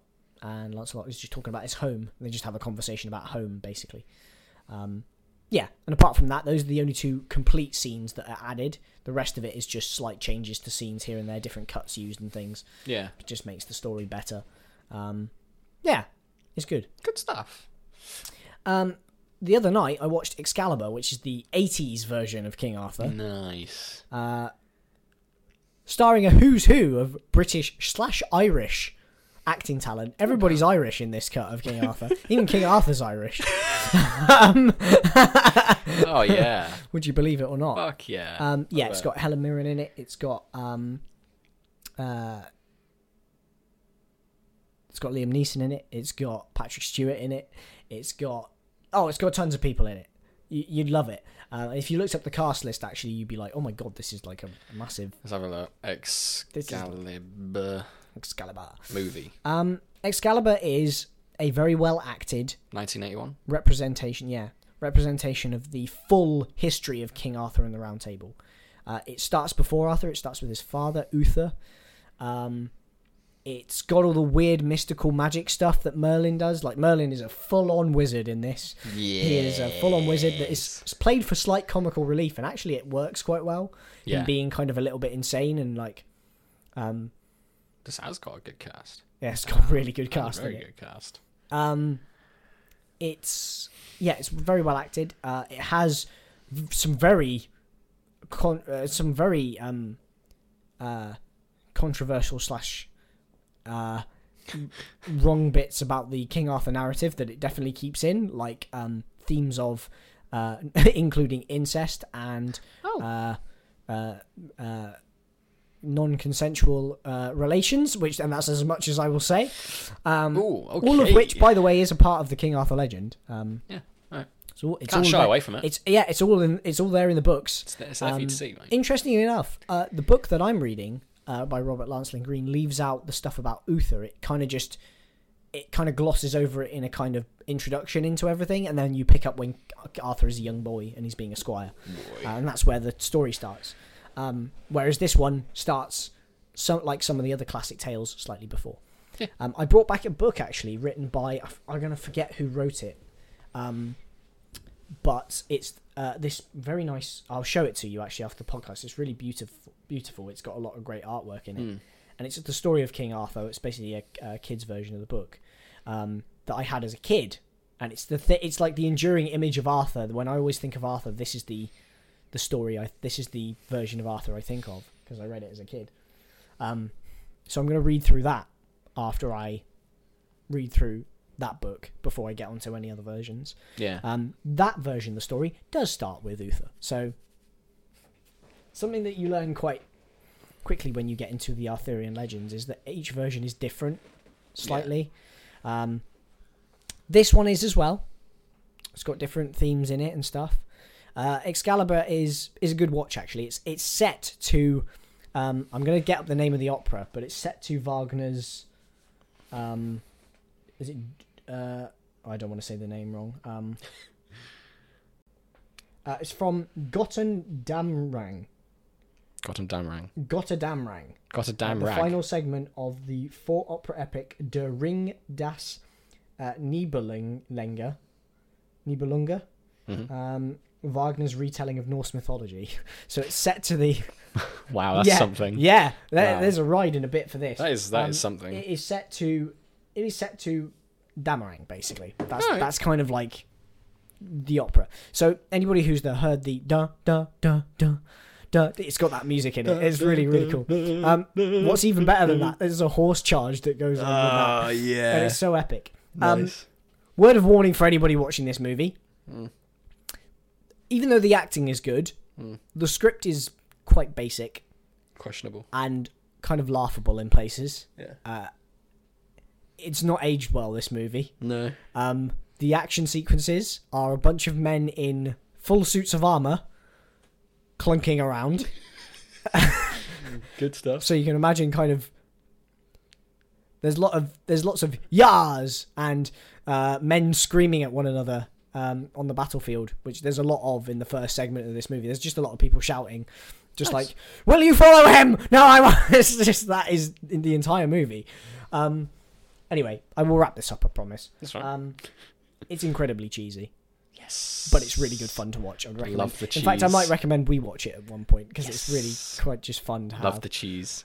It's so much cheese. It's like Spider-Man 1 plus levels of cheese. And I love the cheese. It's good. A lot of people really like Excalibur as a tale of King Arthur because it's the kind of most faithful to the original source material and it's the most complete telling of Arthur's story to ever be put on screen. While other adaptations obviously focus on usually the origin of King Arthur. Yeah. And which is what Guy Ritchie's film did, which is what the Arthur 2004 film does. Older versions of Arthur include the musical version. The Last Night with Sean Connery in it. Or Last Night, which was about an older Arthur. And then there's the 60s version of Arthur, which is like proper golden age of Hollywood. Oh, yeah. Arthur, and Good it's stuff. just, oh, God. Yeah, that kind of thing. And those are the kind of main versions of Arthur that you need to be aware of. Oh, and obviously the Green Knight, which is a portion telling of the story. Or one of the legends, anyway. Which I guess is what people are going to go down the route of now. Is I think there's a lot to be gained. There's a lot of really interesting stories in. Like one of my favorite sections of the book that I've read is the story of Balon and Balan, who are brothers, and it's a really beautiful, like twisted tale of how the brothers go on a quest and then they get separated on this quest and they go off on their own two individual quests, and then because of their mistakes and their choices and stuff, and through the legend of like mysticism of medieval tellings, they end up having to basically fight each other to the death, and they don't know they're fighting one another. Like it's really like there's a lot of potential there for a really emotional story that could be like stretched out and thought about and things. If I was to make a King Arthur movie, I would make that story, for example, because I think it's very interesting. But yeah, cool, good stuff. So Excalibur is like, as a movie as a whole, it's probably a 3-star, just about. Yeah. As far as a fun night in, if you just want to have a laugh, it's a 5 stars plus. Fuck yeah. It's great. Good drink on it. It's a very cheesy movie. And it's good. It's full of cheese, and we love it. Good stuff. So that's what I watched recently, because I was just like, I might as well watch it. Might as well do it. It can feel very choppy, that movie, as well. That's another thing I would say about it. It's kind of a bit like, it feels very much like it feels very much like like segments of a movie, or segments of like a bunch of short stories strung together in one narrative, played by the same actors. Good. Because it's all shortened versions of like the quest for the Grail, the final battle, and all of this stuff, squeezed into 2 hours of film. So it's quite it's quite concise in many ways. Good. But yeah, that was good fun that I watched. Good stuff. The most recent thing I've been watching, we'll let you get on because you've watched a lot more than I have. Have I watched anything sprinkled in between? I'm trying to think of. Have I? No, I haven't. Not recently, anyway. No. I might have an update on this next time we do a pod. The last thing I've watched is The Wheel of Time on Amazon. Oh yeah. You said which is this new fantasy series based on. Oh God, I don't want to get his name wrong now. 1 second. Hold for a second. The Wheel of Time. Robert Jordan, that's it. Yeah. Who is not called Robert Jordan. That was his writing name. Nice. He's actually called. I think he's still. He might be still Robert. Don't hold my. But Robert Jordan was the writings that he did. He was a war veteran. A little bit on Robert Jordan, just quickly. Yeah. He was a war veteran in Vietnam. Came back. Decided to write a bunch of fantasy books, and a lot of people praise him for being the first person, because a lot of fantasy in the 80s that was written back then lived in the shadow of The Lord of the Rings by J.J.R. Tolkien. Yeah. And a lot of it followed that kind of directive. He was the first person that wrote a fantasy kind of genre. It was credited as, by in many people's eyes, many writers of today, like Brandon Sanderson, who is very well-known fantasy writer now, has a series of his own called Skyward Sword or whatever, and it's really, really popular. And he's actually the one who finished the books, because Robert Jordan died before he got to finish the series of books for the Wheel of Time series. He left a bunch of notes though, and he did that. He basically got to a point, I think, with his health where he was like, I don't think I'm going to be around to write these. So he basically frantically wrote a bunch of how the story will end kind of notes, and where the themes were going and things. Brandon Sanderson was obviously an acclaimed writer. Actually was picked out by his widow, by Robert Jordan's widow, who was the editor of the series of Wheel of Time. Yeah. And was like, hey, Brandon, you're a really good writer. Could you please finish my husband's work for me? That's really cool. Here's all the editorial stuff that I've done for it, and here's all of his notes. You just need to basically fill in the gaps. Make it concise, And we believe you can do it because you're a really good fantasy writer and you're a big fan, and we think that you... we think that you will do a good job. So cool. Brandon Sanderson is credited with like the last 3 books he's co-writer on, because he finished them off to success. I believe they were very, very well received. So there's like 13 books in the series. The Wheel of Time is not a name of a single book, unlike a lot of other properties. It's kind of like a Song of Ice. It's kind of like Game of Thrones. Like, there's one book called Game of Thrones, but it's the Song of Ice and Fire thing. There's not a single book called The Wheel of Time. The Wheel of Time is just a concept in the books that is referenced, that is strung all together, and the series as a whole is called, and I believe you can pick up like one of those like joint packs of books that is now called the Wheel of Time series, but with the headings of the actual books underneath. The TV show is named The Wheel of Time just for the ease of things. Otherwise it would be called something like The Edge of the World or something, or I don't know. Or The Eye of the World, sorry, not The Edge of the World. Which is the title of the first book. It's really good. Yes. It's kind of inspired me a little bit to maybe introduce some themes and elements into D&D with my homebrew. As I always do, everything I read or everything I consume always gives me at least 1 or 2 ideas to put into D&D, to write into the world that I'm creating. But I would recommend the Wheel of Time. I won't say too much about it. Maybe we could do an episode on it in the future when you could do if you want to watch it. Season 1 was very good. You can tell it's taken inspiration from The Witcher. As it's 8 episodes long, so it's nice and concise and bingeable. You can tell some of the themes as well, like how the stories are structured, how the episodes are structured. Sometimes you're like, you pulled that from The Witcher, like you took inspiration from the storytelling there. But it works well for this property as well, so go for it, Amazon. Very cool. Good stuff. I'll have a look into that. That reminds me... I'm actually, one extra note for the podcast. It's inspired me to go and get Audible, which I've kind of been wanting to download audiobooks for a while. But it's been nothing specific. There was nothing specific until... I was thinking maybe doing the Harry Potter books. But Robert Jordan's writing was kind of a little bit inspirational recently for me. And I was like, let me listen to the Wheel of Time series. Because it's a fantasy series that is really well acclaimed as being the first one to step out of Lord of the Rings shadow and change the direction of fantasy and show that you can have a fantasy... You can have all these fantasy tropes, but it doesn't have to be set just in high fantasy. It can be set in whatever you want the fantasy to be. Like Robert Jordan's world that he built about the Wheel of Time was very much based on Hinduism and Buddhism teachings and legends and things and ideas around that. The idea of like reincarnation and things and light versus dark and Asian culture and things pulled in with elements of like European culture sprinkled in as well. Nice. Which is cool. I learned really interesting because I told you about the Wheel of Time off pod. I was nerding out to Ryan about it a little bit the other day. But I did some more digging into the Wheel of Time represented in the books.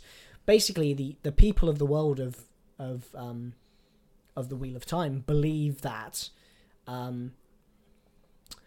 basically there are, I think there's 7 spokes on the Wheel of Time, Yeah. and each spoke represents the beginning and ending of an age, is how it's represented.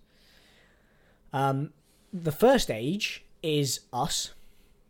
Good. We're starting it off. Amazing.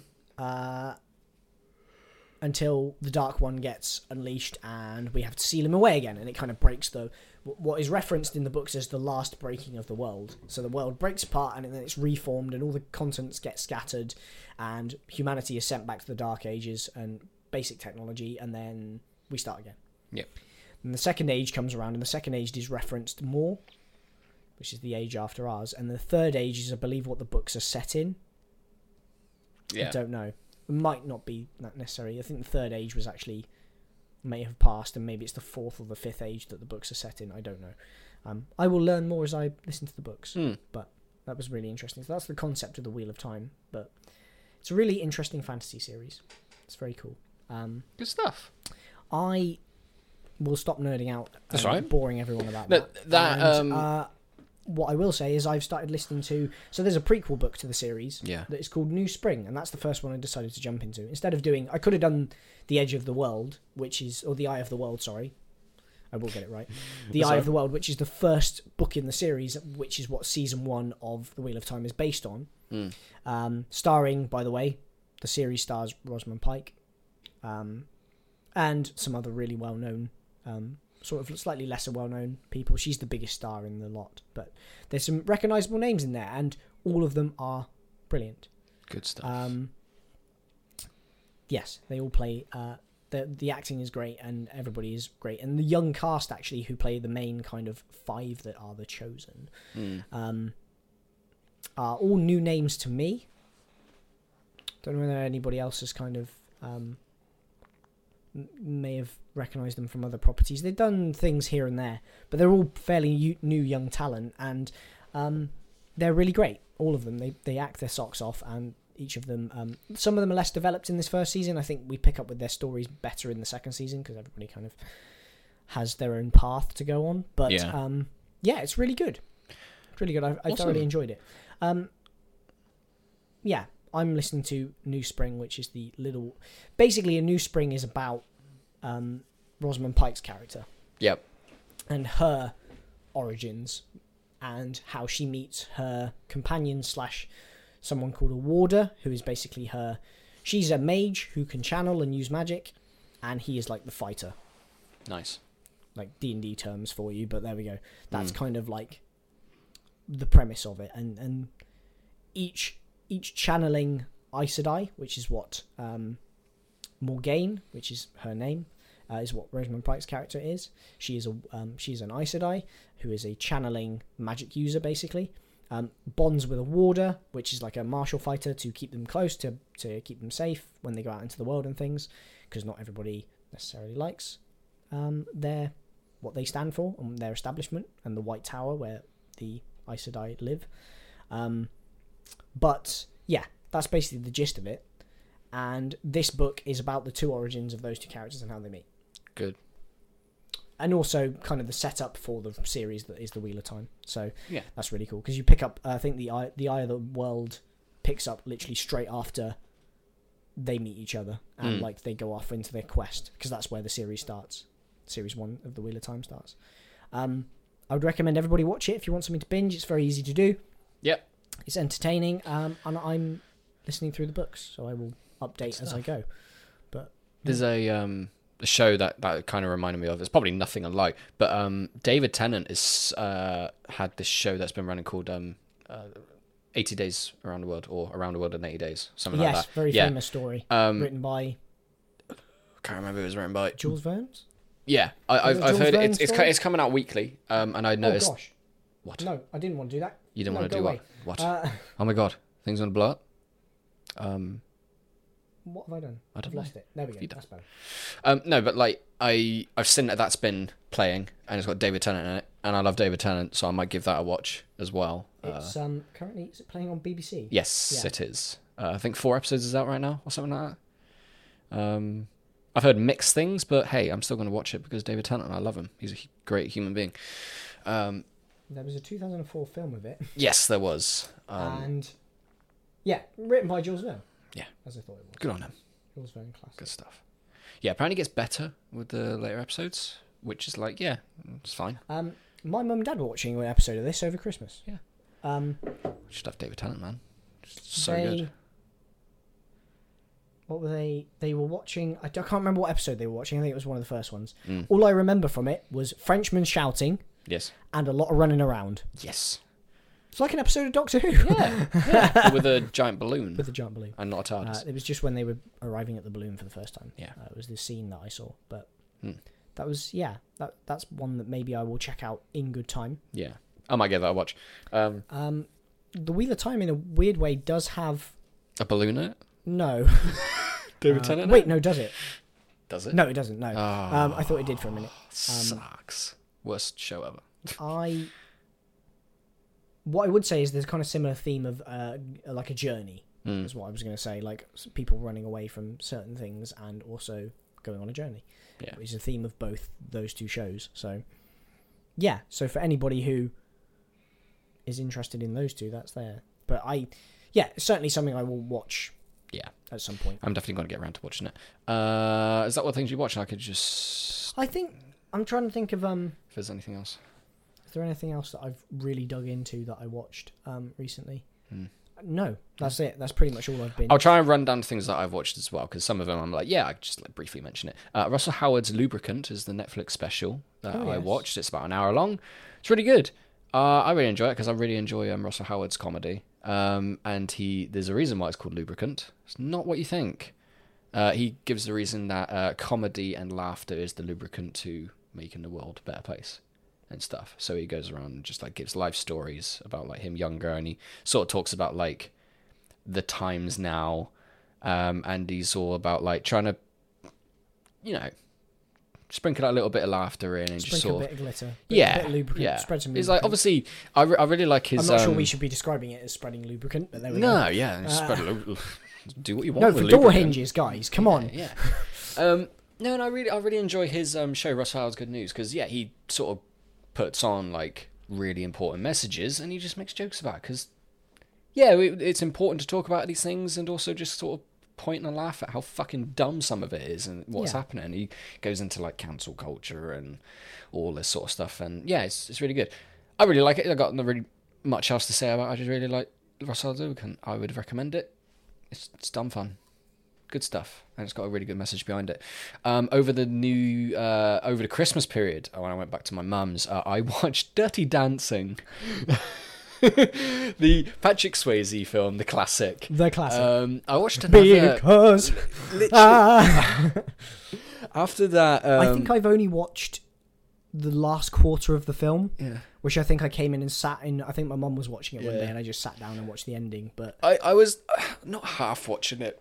I watched the most of it, and then there was the odd time I was like sort of distracted by something. But overall, I enjoyed it. Patrick Swayze is... What a darling he is.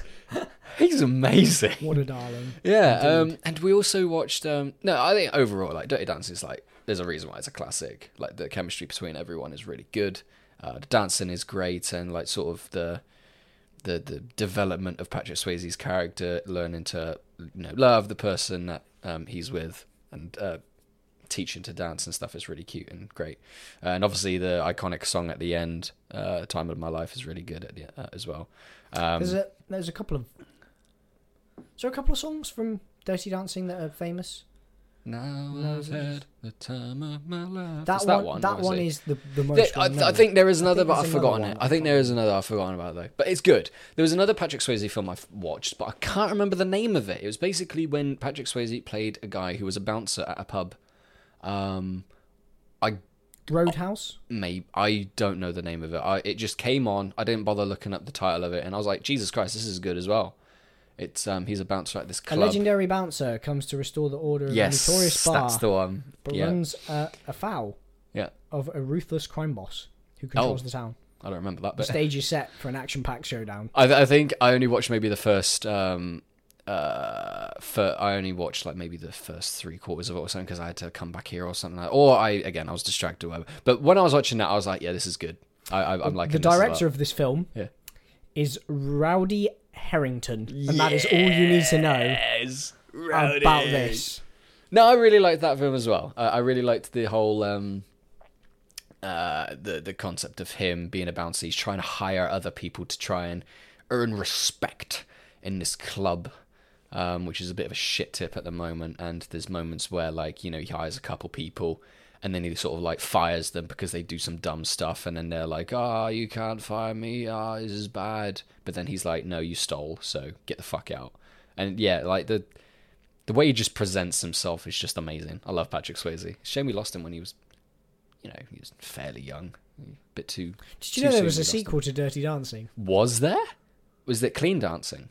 I was flicking through Patrick Swayze films because I was interested to see, because I don't know everything he's in. Yeah. But I was thinking through. I think he makes a good flick. What would be the Dirty Dancing sequel be called? It should be called Clean Dancing. Is he in it? I don't know. He's credited to be in it, so maybe he makes a cameo. I don't know. Maybe. He passed away when he was like, what, 57 or something like that? Yeah, he passed away in 2009, I think. Yeah. I just saw. It sucks, man. It's very sad. He was great. What I love is that the stars of the film, he and the female. Her name escapes me. Yep. It's obvious. It should be, but it escapes me. They actually hit. I think they didn't get along while they were filming. They kind of had There's a few of those things. Contagious relationship. After they finished filming, they actually became really good friends. Yeah. And stayed in contact, and because I've seen her telling great stories about how her and Patrick kept in touch and stuff, and kind of was telling things about how sad she was that he passed away so young and things. He had cancer, didn't he? I believe it was. Yeah, that sucks. Unfortunately. Yes, Dirty Dancing Nevada Heights. Oh my god! Is the 2004 dance romance 1 hour 45 minute. It's a really short film. Brief for these days. Anyway. Yeah. Set in 1958. Yeah. In Havana, Cuba is the sequel. Good. He was also in The Outsiders. Yeah. Point Break. Roadhouse was the Point Break. Yeah. Ghost is the other famous movie. That's a really good one. Yeah. I really love him and that. He was in Donnie Darko apparently. Oh yeah. Apparently that's a good film. I haven't watched Red it. So. Dawn. There's a movie that I've heard of before. I don't know what it's about. Might have to make this episode war into action movie. Yeah, sorry, I'm aware that. No, it's fine. It's fine. We still haven't talked about Spider-Man yet. I'll try and blitz through the last of the things that I've Black watched. Dog, A Next of Kin. I Am Patrick Swayze. Yeah, whatever. Yeah. Yeah. But he's great. I really. I was. When I was watching it, I was like, this is really good. I should probably properly sit down and watch this. It is a classic. It's an absolute classic. I need to sit down and watch it all the way. Because we get a lot of those films where we watch it and it's called a classic, and we're like, yeah, nah. Maybe we should do a Get Educated on Dirty Dancing. Maybe that'll be good. It's good stuff. I also watched again briefly on Jennifer Grey. Thank you, Rusty. Nice, thank you. Also, people have been mentioning in chat that Wolves has won against Man United at Old Trafford first time since 1980. Yay, good on them. 1-0. Get fucked. I mean. I don't care. In the current circumstances of football, it's not really an achievement to beat Man United, but there we are. Hey, it's still something. I mean, if we could beat them 5-0, anyone could beat them. So other things that I've watched, I'll round off because I want to talk about this in a proper episode. No Time to Die. I watched. So I've obviously watched Casino Royale, which is good. Really good, actually. Quantum of Solace, I remember watching in school and hated it.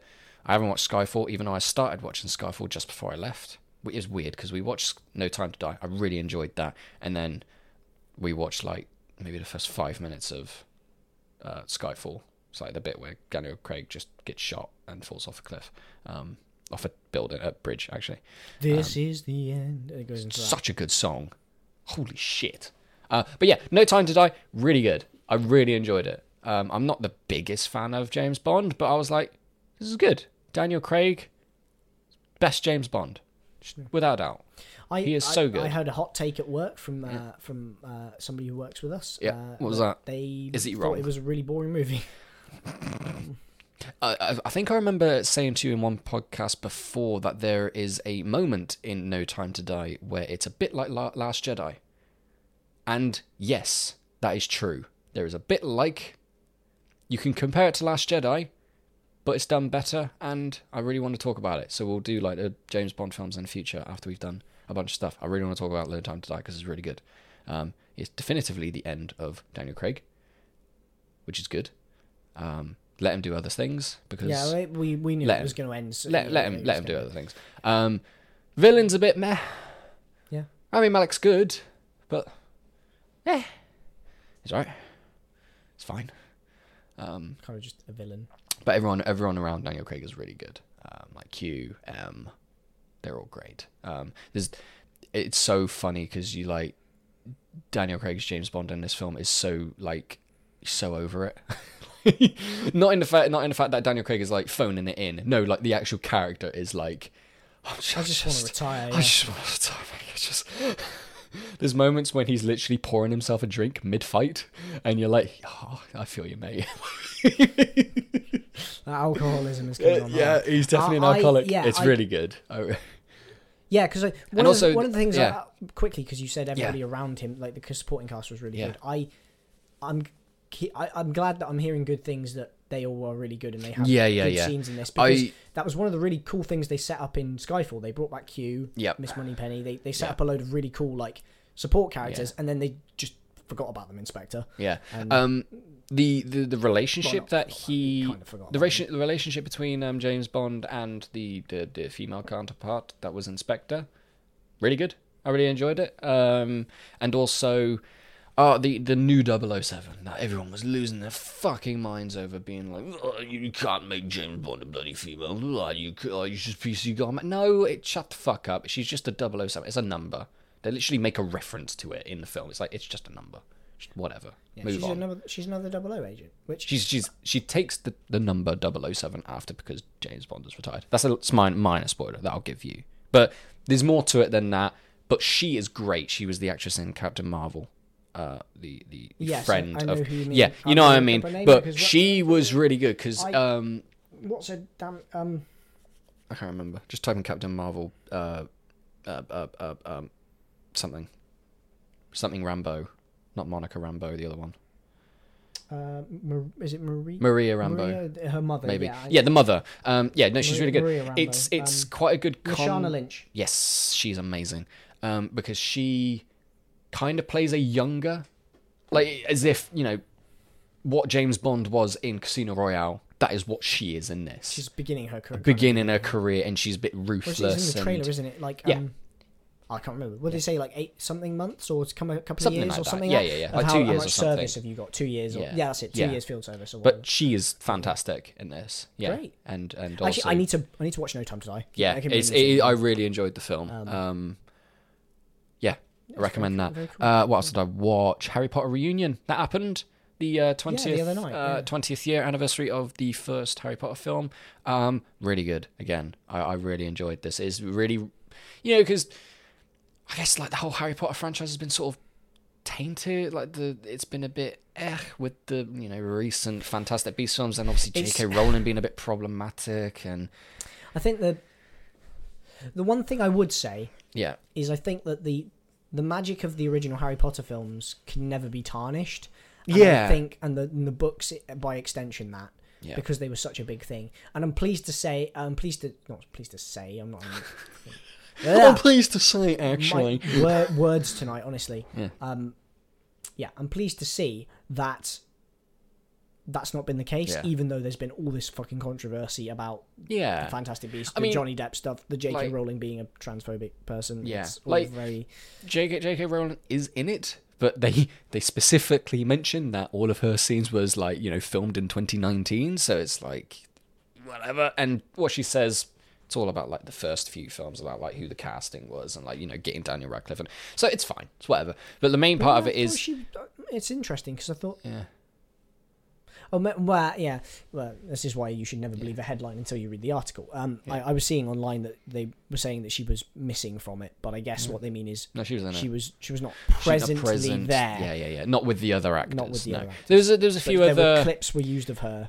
there was a few other people that weren't there. Michael Gambon wasn't there. I don't think Maggie Smith was there. So there was a few omissions.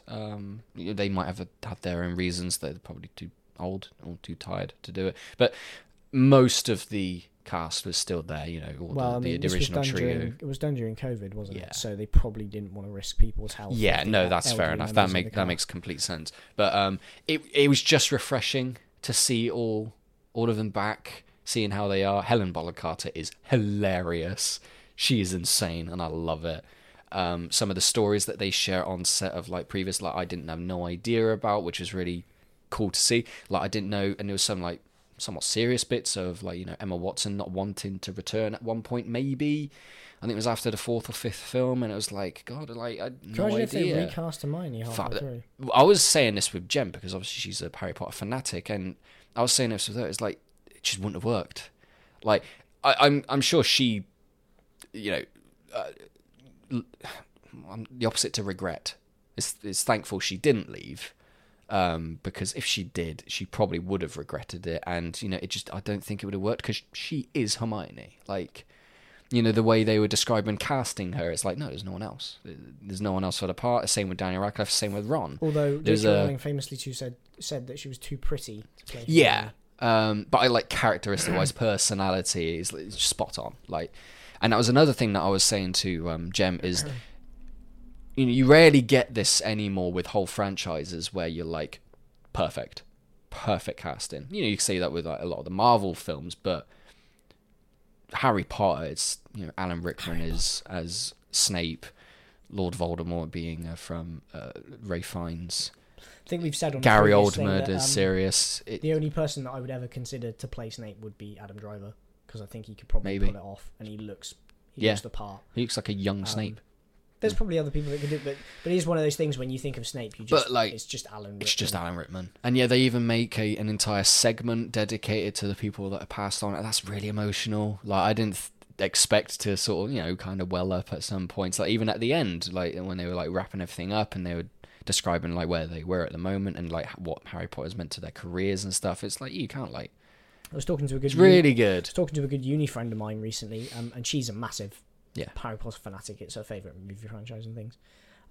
Well, yeah, I don't know whether she would describe herself as a fanatic. I don't know. That's for her to say. But they're her favourite films, and she was binging them over New Year. Yeah. Let's put it that way. They are fantastic.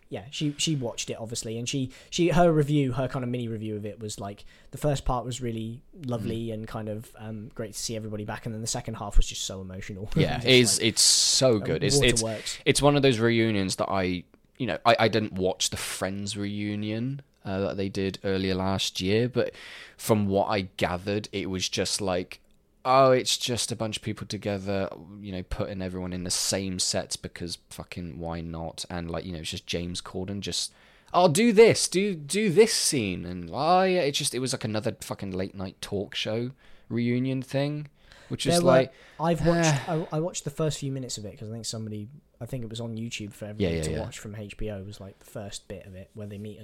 It just felt the first few bits of it were like really emotional when they all met each other again and they were walking around the sets. That was really good. But yeah, there was a lot of like it kind of turned into like a game show thing. Yeah, it's just like, what the fuck is this? And then there was like a bunch of celebrities were there, weren't they? That I was just thinking to myself, like, you weren't even born when Friends was there. It's not about you. You were barely born when Friends was the thing. Why is this? So like, yeah, it doesn't have any of that bullshit. Not really. It's like they bring a lot of the just the cast. It's just the cast and the directors. Yeah. And the directors, yeah. And it's like, Chris Columbus like talking about like everything and what he was going through, and like him making it such another thing with the franchise Harry Potter, you don't really, other than fucking the whole Johnny Depp situation and stuff, there's no other things that have come out of the Harry Potter franchise where you're like, oh, that had a really troubled production, or that was really like, bad for these kids. None of that. It was all a friendly atmosphere. All the kids were being kids and they were allowed to be kids. And, when they grew up into teenagers, they were treated as teenage. They were treated as teenagers. Treated as teenagers, mate. Treaters. Sorry, that's my Devonshire coming out. Oh no. Nah, it's alright. No, it was a fantastic 2 hours. I was actually surprised at how long it was, but it breezed by. It was a really good watch. Nice. So I've watched No Time to Die, Dirty Dancing. I watched a couple bloody three more films I'll talk about, and then we'll talk about Spider-Man real quick before I have to go to work. I'll talk about these real quick. Reign of the Last Dragon I watched, Encanto I watched, and I watched Last Night in Soho. I get on with Last Night in Soho. Really good. New Edgar Wright film. It's a different genre that he's tackled this time, because obviously that's what he does in most films now. Like he did Shaun of the Dead is completely different to Hot Fuzz. Hot Fuzz is completely different to A World's End, and World's End is completely different to Baby Driver, and then this is completely different to that. It's a like somewhat of a feminist horror film, I guess is the best way of putting it. But don't think, oh, feminist and again PC gone. No, the story is about this young girl that has got maybe a special superpower, sort of like a supernatural thing about her, that she can see people that is somewhat passed away or something. Like she looks in the mirror and she sees her mum that is just around her, and because her mother, like the story is, she had like mental health issues and she killed herself and whatever, so she sees her in the mirror and all that. So that's cool. She goes to London because she wants to do art design, like, you know, fucking Cruella de Vil and all that. And she gets there and she's obsessed with the 60s, the aesthetic of the 60s ness. Yes, I do, Rusty, by the way. Sorry, I just saw your message. So she's obsessed with the 60s, and when she gets to London, she sleeps, and then she wakes up in a dream where she is in the body of someone from the 60s, and she's living the life of a woman in the 60s, and at first it's like, fucking incredible. Oh my god, I'm this performer, I'm this dancer, I'm this singer. And then the weird men come in, and they're kind of fucking creepy and awful, and you're like, oh, this is uncomfortable. And like the horror aspects of it all is phenomenal. Like Matt Smith, terrifying. Yeah. Genuinely. At the start of it, and you're like, yeah, you're just being like the charming, charismatic doctor that we all know you, and then he just turns into this vile piece of shit, and you're like, I don't like this. And it's not like the thing that, oh, all men are bad and men are awful human beings. No, it's just the time it was, and most men thought, you know, they had the power, they, you know, in order to get into the business, you got to do this creepy shit thing with me. And yeah, it's just how it was, wasn't it? Outside of show business, yeah. Yeah, it's just how it was. And yeah, it's fucking creepy, and it's really, really good. Some of the plot bits was, like, you know, predictable.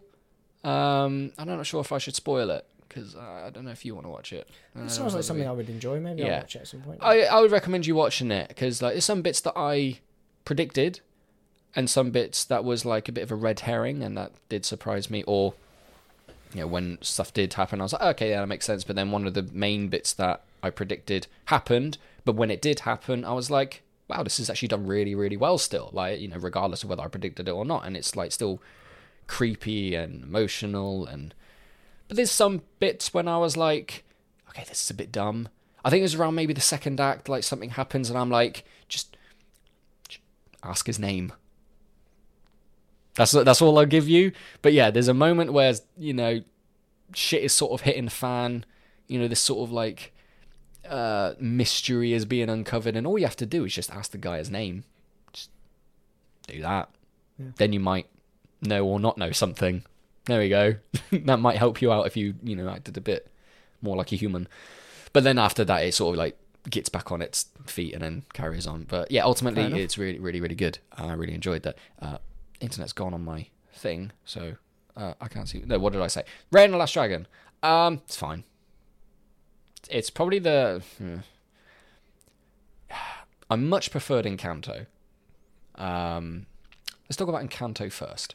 Again, it's so the music's done by Lin-Manuel Miranda, and I love the music. So go figure. There's a reason why I like this film already. The music is incredible. It's like it's set in a Colombian family in like the hills of Colombia, and the story is like there's this family that has this magical house, and the entire film is set in this house, which is also like that's quite really refreshing, cool. And really cool. Like the house is its own character. It's like, you know, moving tables, and it can actually do stuff and interacts with like individuals, and that's really cool. Like beautifully animated, the entire film. And so the story is this family, each individual has their own special power. So when they come of age, they have to do this magical thing, and they open up a door, and then that door imbues them with powers. So I think one of her names is Louisa has super strength, so she's like carrying fucking boulders everywhere, and she's like carrying like 17 donkeys on her shoulder and stuff like that. Another one, I'm gonna forget all their names. I just know a couple of them, and when I mean a couple, I mean just that one, Louisa. So she and another sister has the powers of flowers. She just makes flowers bloom everywhere, and she's perfect, and she's elegant, and she's amazing. And that's a theme to the story about like misperfection over here, can't do no wrong, and like sisters have to learn to bond with each other and whatever. So each sister, I think there's maybe about like 5 or 6 sisters that have their own powers. One of them has the power of prophecy, one of them has the power of talking to animals, but then the main character doesn't have a power. She's never given one. And the main story is, that she's the main character. And again, refreshing, because you're following this character. It's like you don't need to have a superpower to fit in. And then, it's all these different themes about like jealousy of like your sisters, and there's also being accepted by your other family members, whether you're good enough, and trying to overcome stand out as you're just who you are. Yeah, it's really beautiful, and I really liked it, and the music's amazing. So what can you ask for? There we go. Raya and the Last Dragon, however, it's fine. I was kind of meh about it. The good things is like the fighting choreography and the setting and the dragons and the animation and all that sort of stuff. Again, really beautiful. And then this is what I was going to say earlier about like the whole prediction thing, is I found it predictable, and a bit too predictable, and a bit annoying in certain parts. I'm not sure if you'll watch this one, but like the story is there was a world that had like loads of dragons around, and then all the dragons got defeated by this other monstrous goopy thing, which is kind of generic and just bad. It's just a bad fog character. It's not even a character, it's just bad fog, just purpley fog. It's just bad fog, mate. And it turns people into stone, and you're like, okay, that's the evilness of this. And then all the dragons get defeated except for one, which is the last dragon, which is Awkwafina, who played Katie in Shang-Chi. She voices... Who was on my shirt. I'm wearing Shang-Chi shirt. It's good.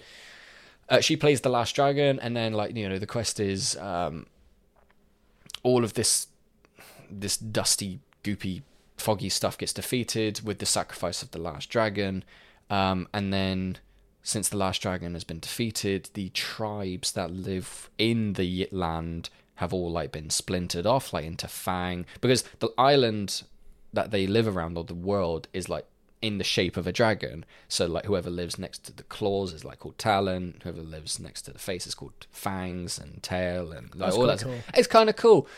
The thing is, though, it's all about the themes are all about trust and taking that leap, and, regardless of whether people are being a prick to you, you put trust in people, and it's just a bit too annoying. I don't like. Okay, so I'll compare this to Harry Potter. Okay. That's not where I thought you were going. No, it's fine. So there's because I've been watching, not been watching. I've been reading Harry Potter with Jem, who's great, and we're on to Order of the Phoenix, where it's the whole bit where the Voldemort's back, and no, he's not back. And the one character I fucking despise in this book so far is Cornelius Fudge, because he's just nah, he's not back. And it's dude, literally all the evidence is here to suggest he's back. We're giving you so much evidence. Why the fuck are you being a stubborn prick? And I just hate those sort of characters that just don't listen, that are just and I guess the whole point is that he's meant to be he's trying to deflect blame, and he's trying to not listen or whatever. But if you're just doing it out of fucking no reason at all, I don't think that's a strong enough reason for me. Do you feel it's maybe sometimes used too much as a plot device as well? Yeah, it's there's secrecy, and the plans of Voldemort are being unraveled, and we got to fight him in secret with no help because nobody believes us. Just because one guy's stubborn. Yeah, exactly. Yeah. But then there's another bit in early. Yeah, exactly. That's a really cool bit though. But earlier in the book, there's a scene between Uncle Vernon and Harry, where Harry's just saved Dudley from the Dementor underneath the subway or whatever. Because obviously Dudley can't see the Dementor, so he's thinking that, oh, fuck, Harry's done this spell on me. So Uncle Vernon's just being like, no, you're an evil person, Harry, and just being typical Uncle Vernon. But then it comes to a point where they're having a conversation. I think it's one of the best things in the book so far. It's that they have a conversation, Harry and Vernon. They're like shouting at each other, and Harry's just like, there was a fucking Dementor, I saved his life. And then Dudley speaks up and basically gives evidence of what he was feeling. He felt depressed, he felt cold, all of the things that, the signs that a Dementor is around. Yeah.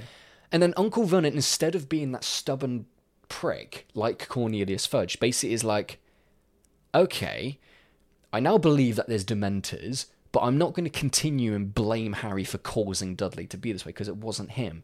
I'm now going to blame Harry and say that he is bringing the evil to us. So it's not... You get what I mean? Like, his motivations... Like, he still doesn't like Harry. He's not blaming Harry for the court. Like, he's it doesn't matter about the reason that he just wants to blame. He's just putting everything on Harry. Exactly. Yeah. It's like there's a new... He's now finding, like, another route to kick Harry out. Like, initially, he wanted to kick Harry out because he hurt Dudley. But now, no... He wants to kick Harry out because he's trying to protect his family from, like, Voldemort and all the Dementors and stuff. So it's like, that makes sense. That makes perfect sense of why you still want to do something to someone but have different motives of doing it. Yeah. Fine. Lovely. I just find it funny that in the same book, you have, like, my least favourite way of doing things and a thing that I find one of the best ways of handling it. That's kind of the same with Raya and the Last Dragon. It's like... There's a moment that happens where Raya, actually, what she's called, wants to find the last dragon, but everyone else is like, oh, no, I should... they're a myth, dragons don't believe anything anymore. Raya finds the dragon, and then eventually, later on in the film, the dragon reveals herself to the main antagonist, not the goopity-goop fog that turns you into stone, but like the main antagonist to Raya, because she betrayed her as a kid, and again, it's all about trust and stuff. But that bit when the dragon shows herself, so it's like, okay, evidence. You have evidence that the dragon is real, so effectively, you should all come together because what you've doubted your entire life is real. Duh. Yeah. That's what should happen, should it not? But that kind of happens where the main antagonist comes and agrees to meet Raya with the dragon to explain the plot device that they need to do the thing. But then again, there's this twist of, oh, she still betrays them because... And you're like, why would you do that? You have no reason to act that way anymore. Like, again, like the motives is kind of just confusing. And then there's also a bit like, she points the crossbow towards the dragon about to shoot, but then, the camera, like the film makes it out like she's conflicted because she's trying to listen to her mum to bring the dragon in so that they can use the dragon. And then, like, there's a moment where I think the film is meant to try and make you think that she isn't going to shoot. I've forgotten what her name is, even the dragon, Sisu. That's the dragon's name. Isn't going to make you think that she's going to shoot Sisu, she's just going to walk away with her. But the camera moves in on her finger, pulling the trigger back, so you're like, well, she's going to shoot her. And then Raya reacts by throwing her sword at her. And then she's meant... the film is like said in this way that, oh, Raya was the one in the bad in that scenario. It's like, well, no, because she was about to shoot the fucking dragon. What? It's so confusing. Conflicting themes. It's like I get the whole thing about you're meant to trust people, like you're meant to put your trust out there, but like when you actually see someone actively trying to kill someone, like the dragon, the thing that is all the evidence to suggest that you're gonna save the world and the land, it's like, well, why wouldn't I throw my sword at her? Why wouldn't I do that? Because I'm literally protecting the thing that is meant to keep us together. Yeah, it's so confusing. Yeah. It sounds like to me that you like that's interesting. But it sounds like you have like what you've given there is a really good example actually, in two examples of like when a character continues to act on the same impulses and same things, which just doesn't make sense. Even when they're, even when the Yeah. I just had the word and it's completely slipped out of my head. Even when their reasons for acting that change, even when the situation changes. Yeah. So you're saying like when like it's okay for a character to still hate for something like Mr. Dudley does. Like he's just like but you've given him different motives. Yeah. You've given him a different angle to look at Mr. it. Dursley, sorry. Yeah. Mr. Dursley's like, oh, you're doing that, but the motives change, and therefore he changes his motives to match the fact that what initial evidence thing is now there. Yeah. Whereas in that movie, it seems like it's like, oh, here's the dragon, which should be changing out all of your minds, and then they just go, actually, I'm going to just ignore it and hate you anyway. Because like, why would you? Yeah. And then there's also a thing is like, as much as beautifully animated and stuff like that, there's, each section of the film is, because the MacGuffin that they're trying to get was broken, and all like the different shards is in different parts of the tribes. So you're going to Fang, you're going to Talon, you're going to Back or wherever to collect all the different things, and then at the end you bring them together and it causes the orb and it like defeats the bad, and then it's just throughout the entire film I was like, well, you're going to get betrayed by this person. Oh, that happened. Didn't see that coming, did I? And then like, right at the end, it's like, well, all the dragons are going to come back. Oh, they did. That was surprising. So, I'm being contradicting myself. This is how I felt about Spider-Man. Yeah, in places. Yeah, I don't know, but I guess if it was just... Yeah, I don't know. I find it really confusing and weird. It's like... I'm fine with things being predictable, but as when the predictable things happen and it's done so well, I'm fine with. Like one of the scenes in Last Night in Soho. I predicted it, but the way they did it, I was like, wow, I'm really liking this. But when it's just like, Raya and the Last Dragon, I'm like, yep, that happened. You're going to get betrayed. Okay, you did. Wow. Yeah. I didn't see that coming, did I? Yeah. But anyway, that was... Oh my god, do we have time to talk about Spider-Man? I feel as though Well, I don't know. Should we do it? We'll talk about Spider-Man. If you think... Because I think so. Stop and pause. If you think that an hour is enough to talk about it, or less than Oh, fucking hell. See that we do a pod tomorrow. Could do. Could do a pod tomorrow? You ain't got to work tomorrow, have you? I'm not, no. Yeah. Actually, maybe not. Oh, fuck. Are you working Wednesday evening? Yes, I am now, because my work is being dumb. Oh, for fuck's sake, work. I know. I'm not working Thursday, though. You're not working Thursday evening? Yeah. We can do one Thursday evening then. Yeah. There you go. Because I think, to be honest with our audience that is here with us, I apologise. we need more than an hour to talk about Spider-Man. Yeah, we need at least like 2. We need at least 2, because Yeah, it's a I big movie, apologise. and Ryan and I have quite a lot to say about it. Yes. I'm going to change the thing. Apologies. Yeah. No, that's not how you spell apologies. It's not. It was almost. Apologies, some extra not eyes in there. Spider-Man. There we go. Apologies, not Spider-Man.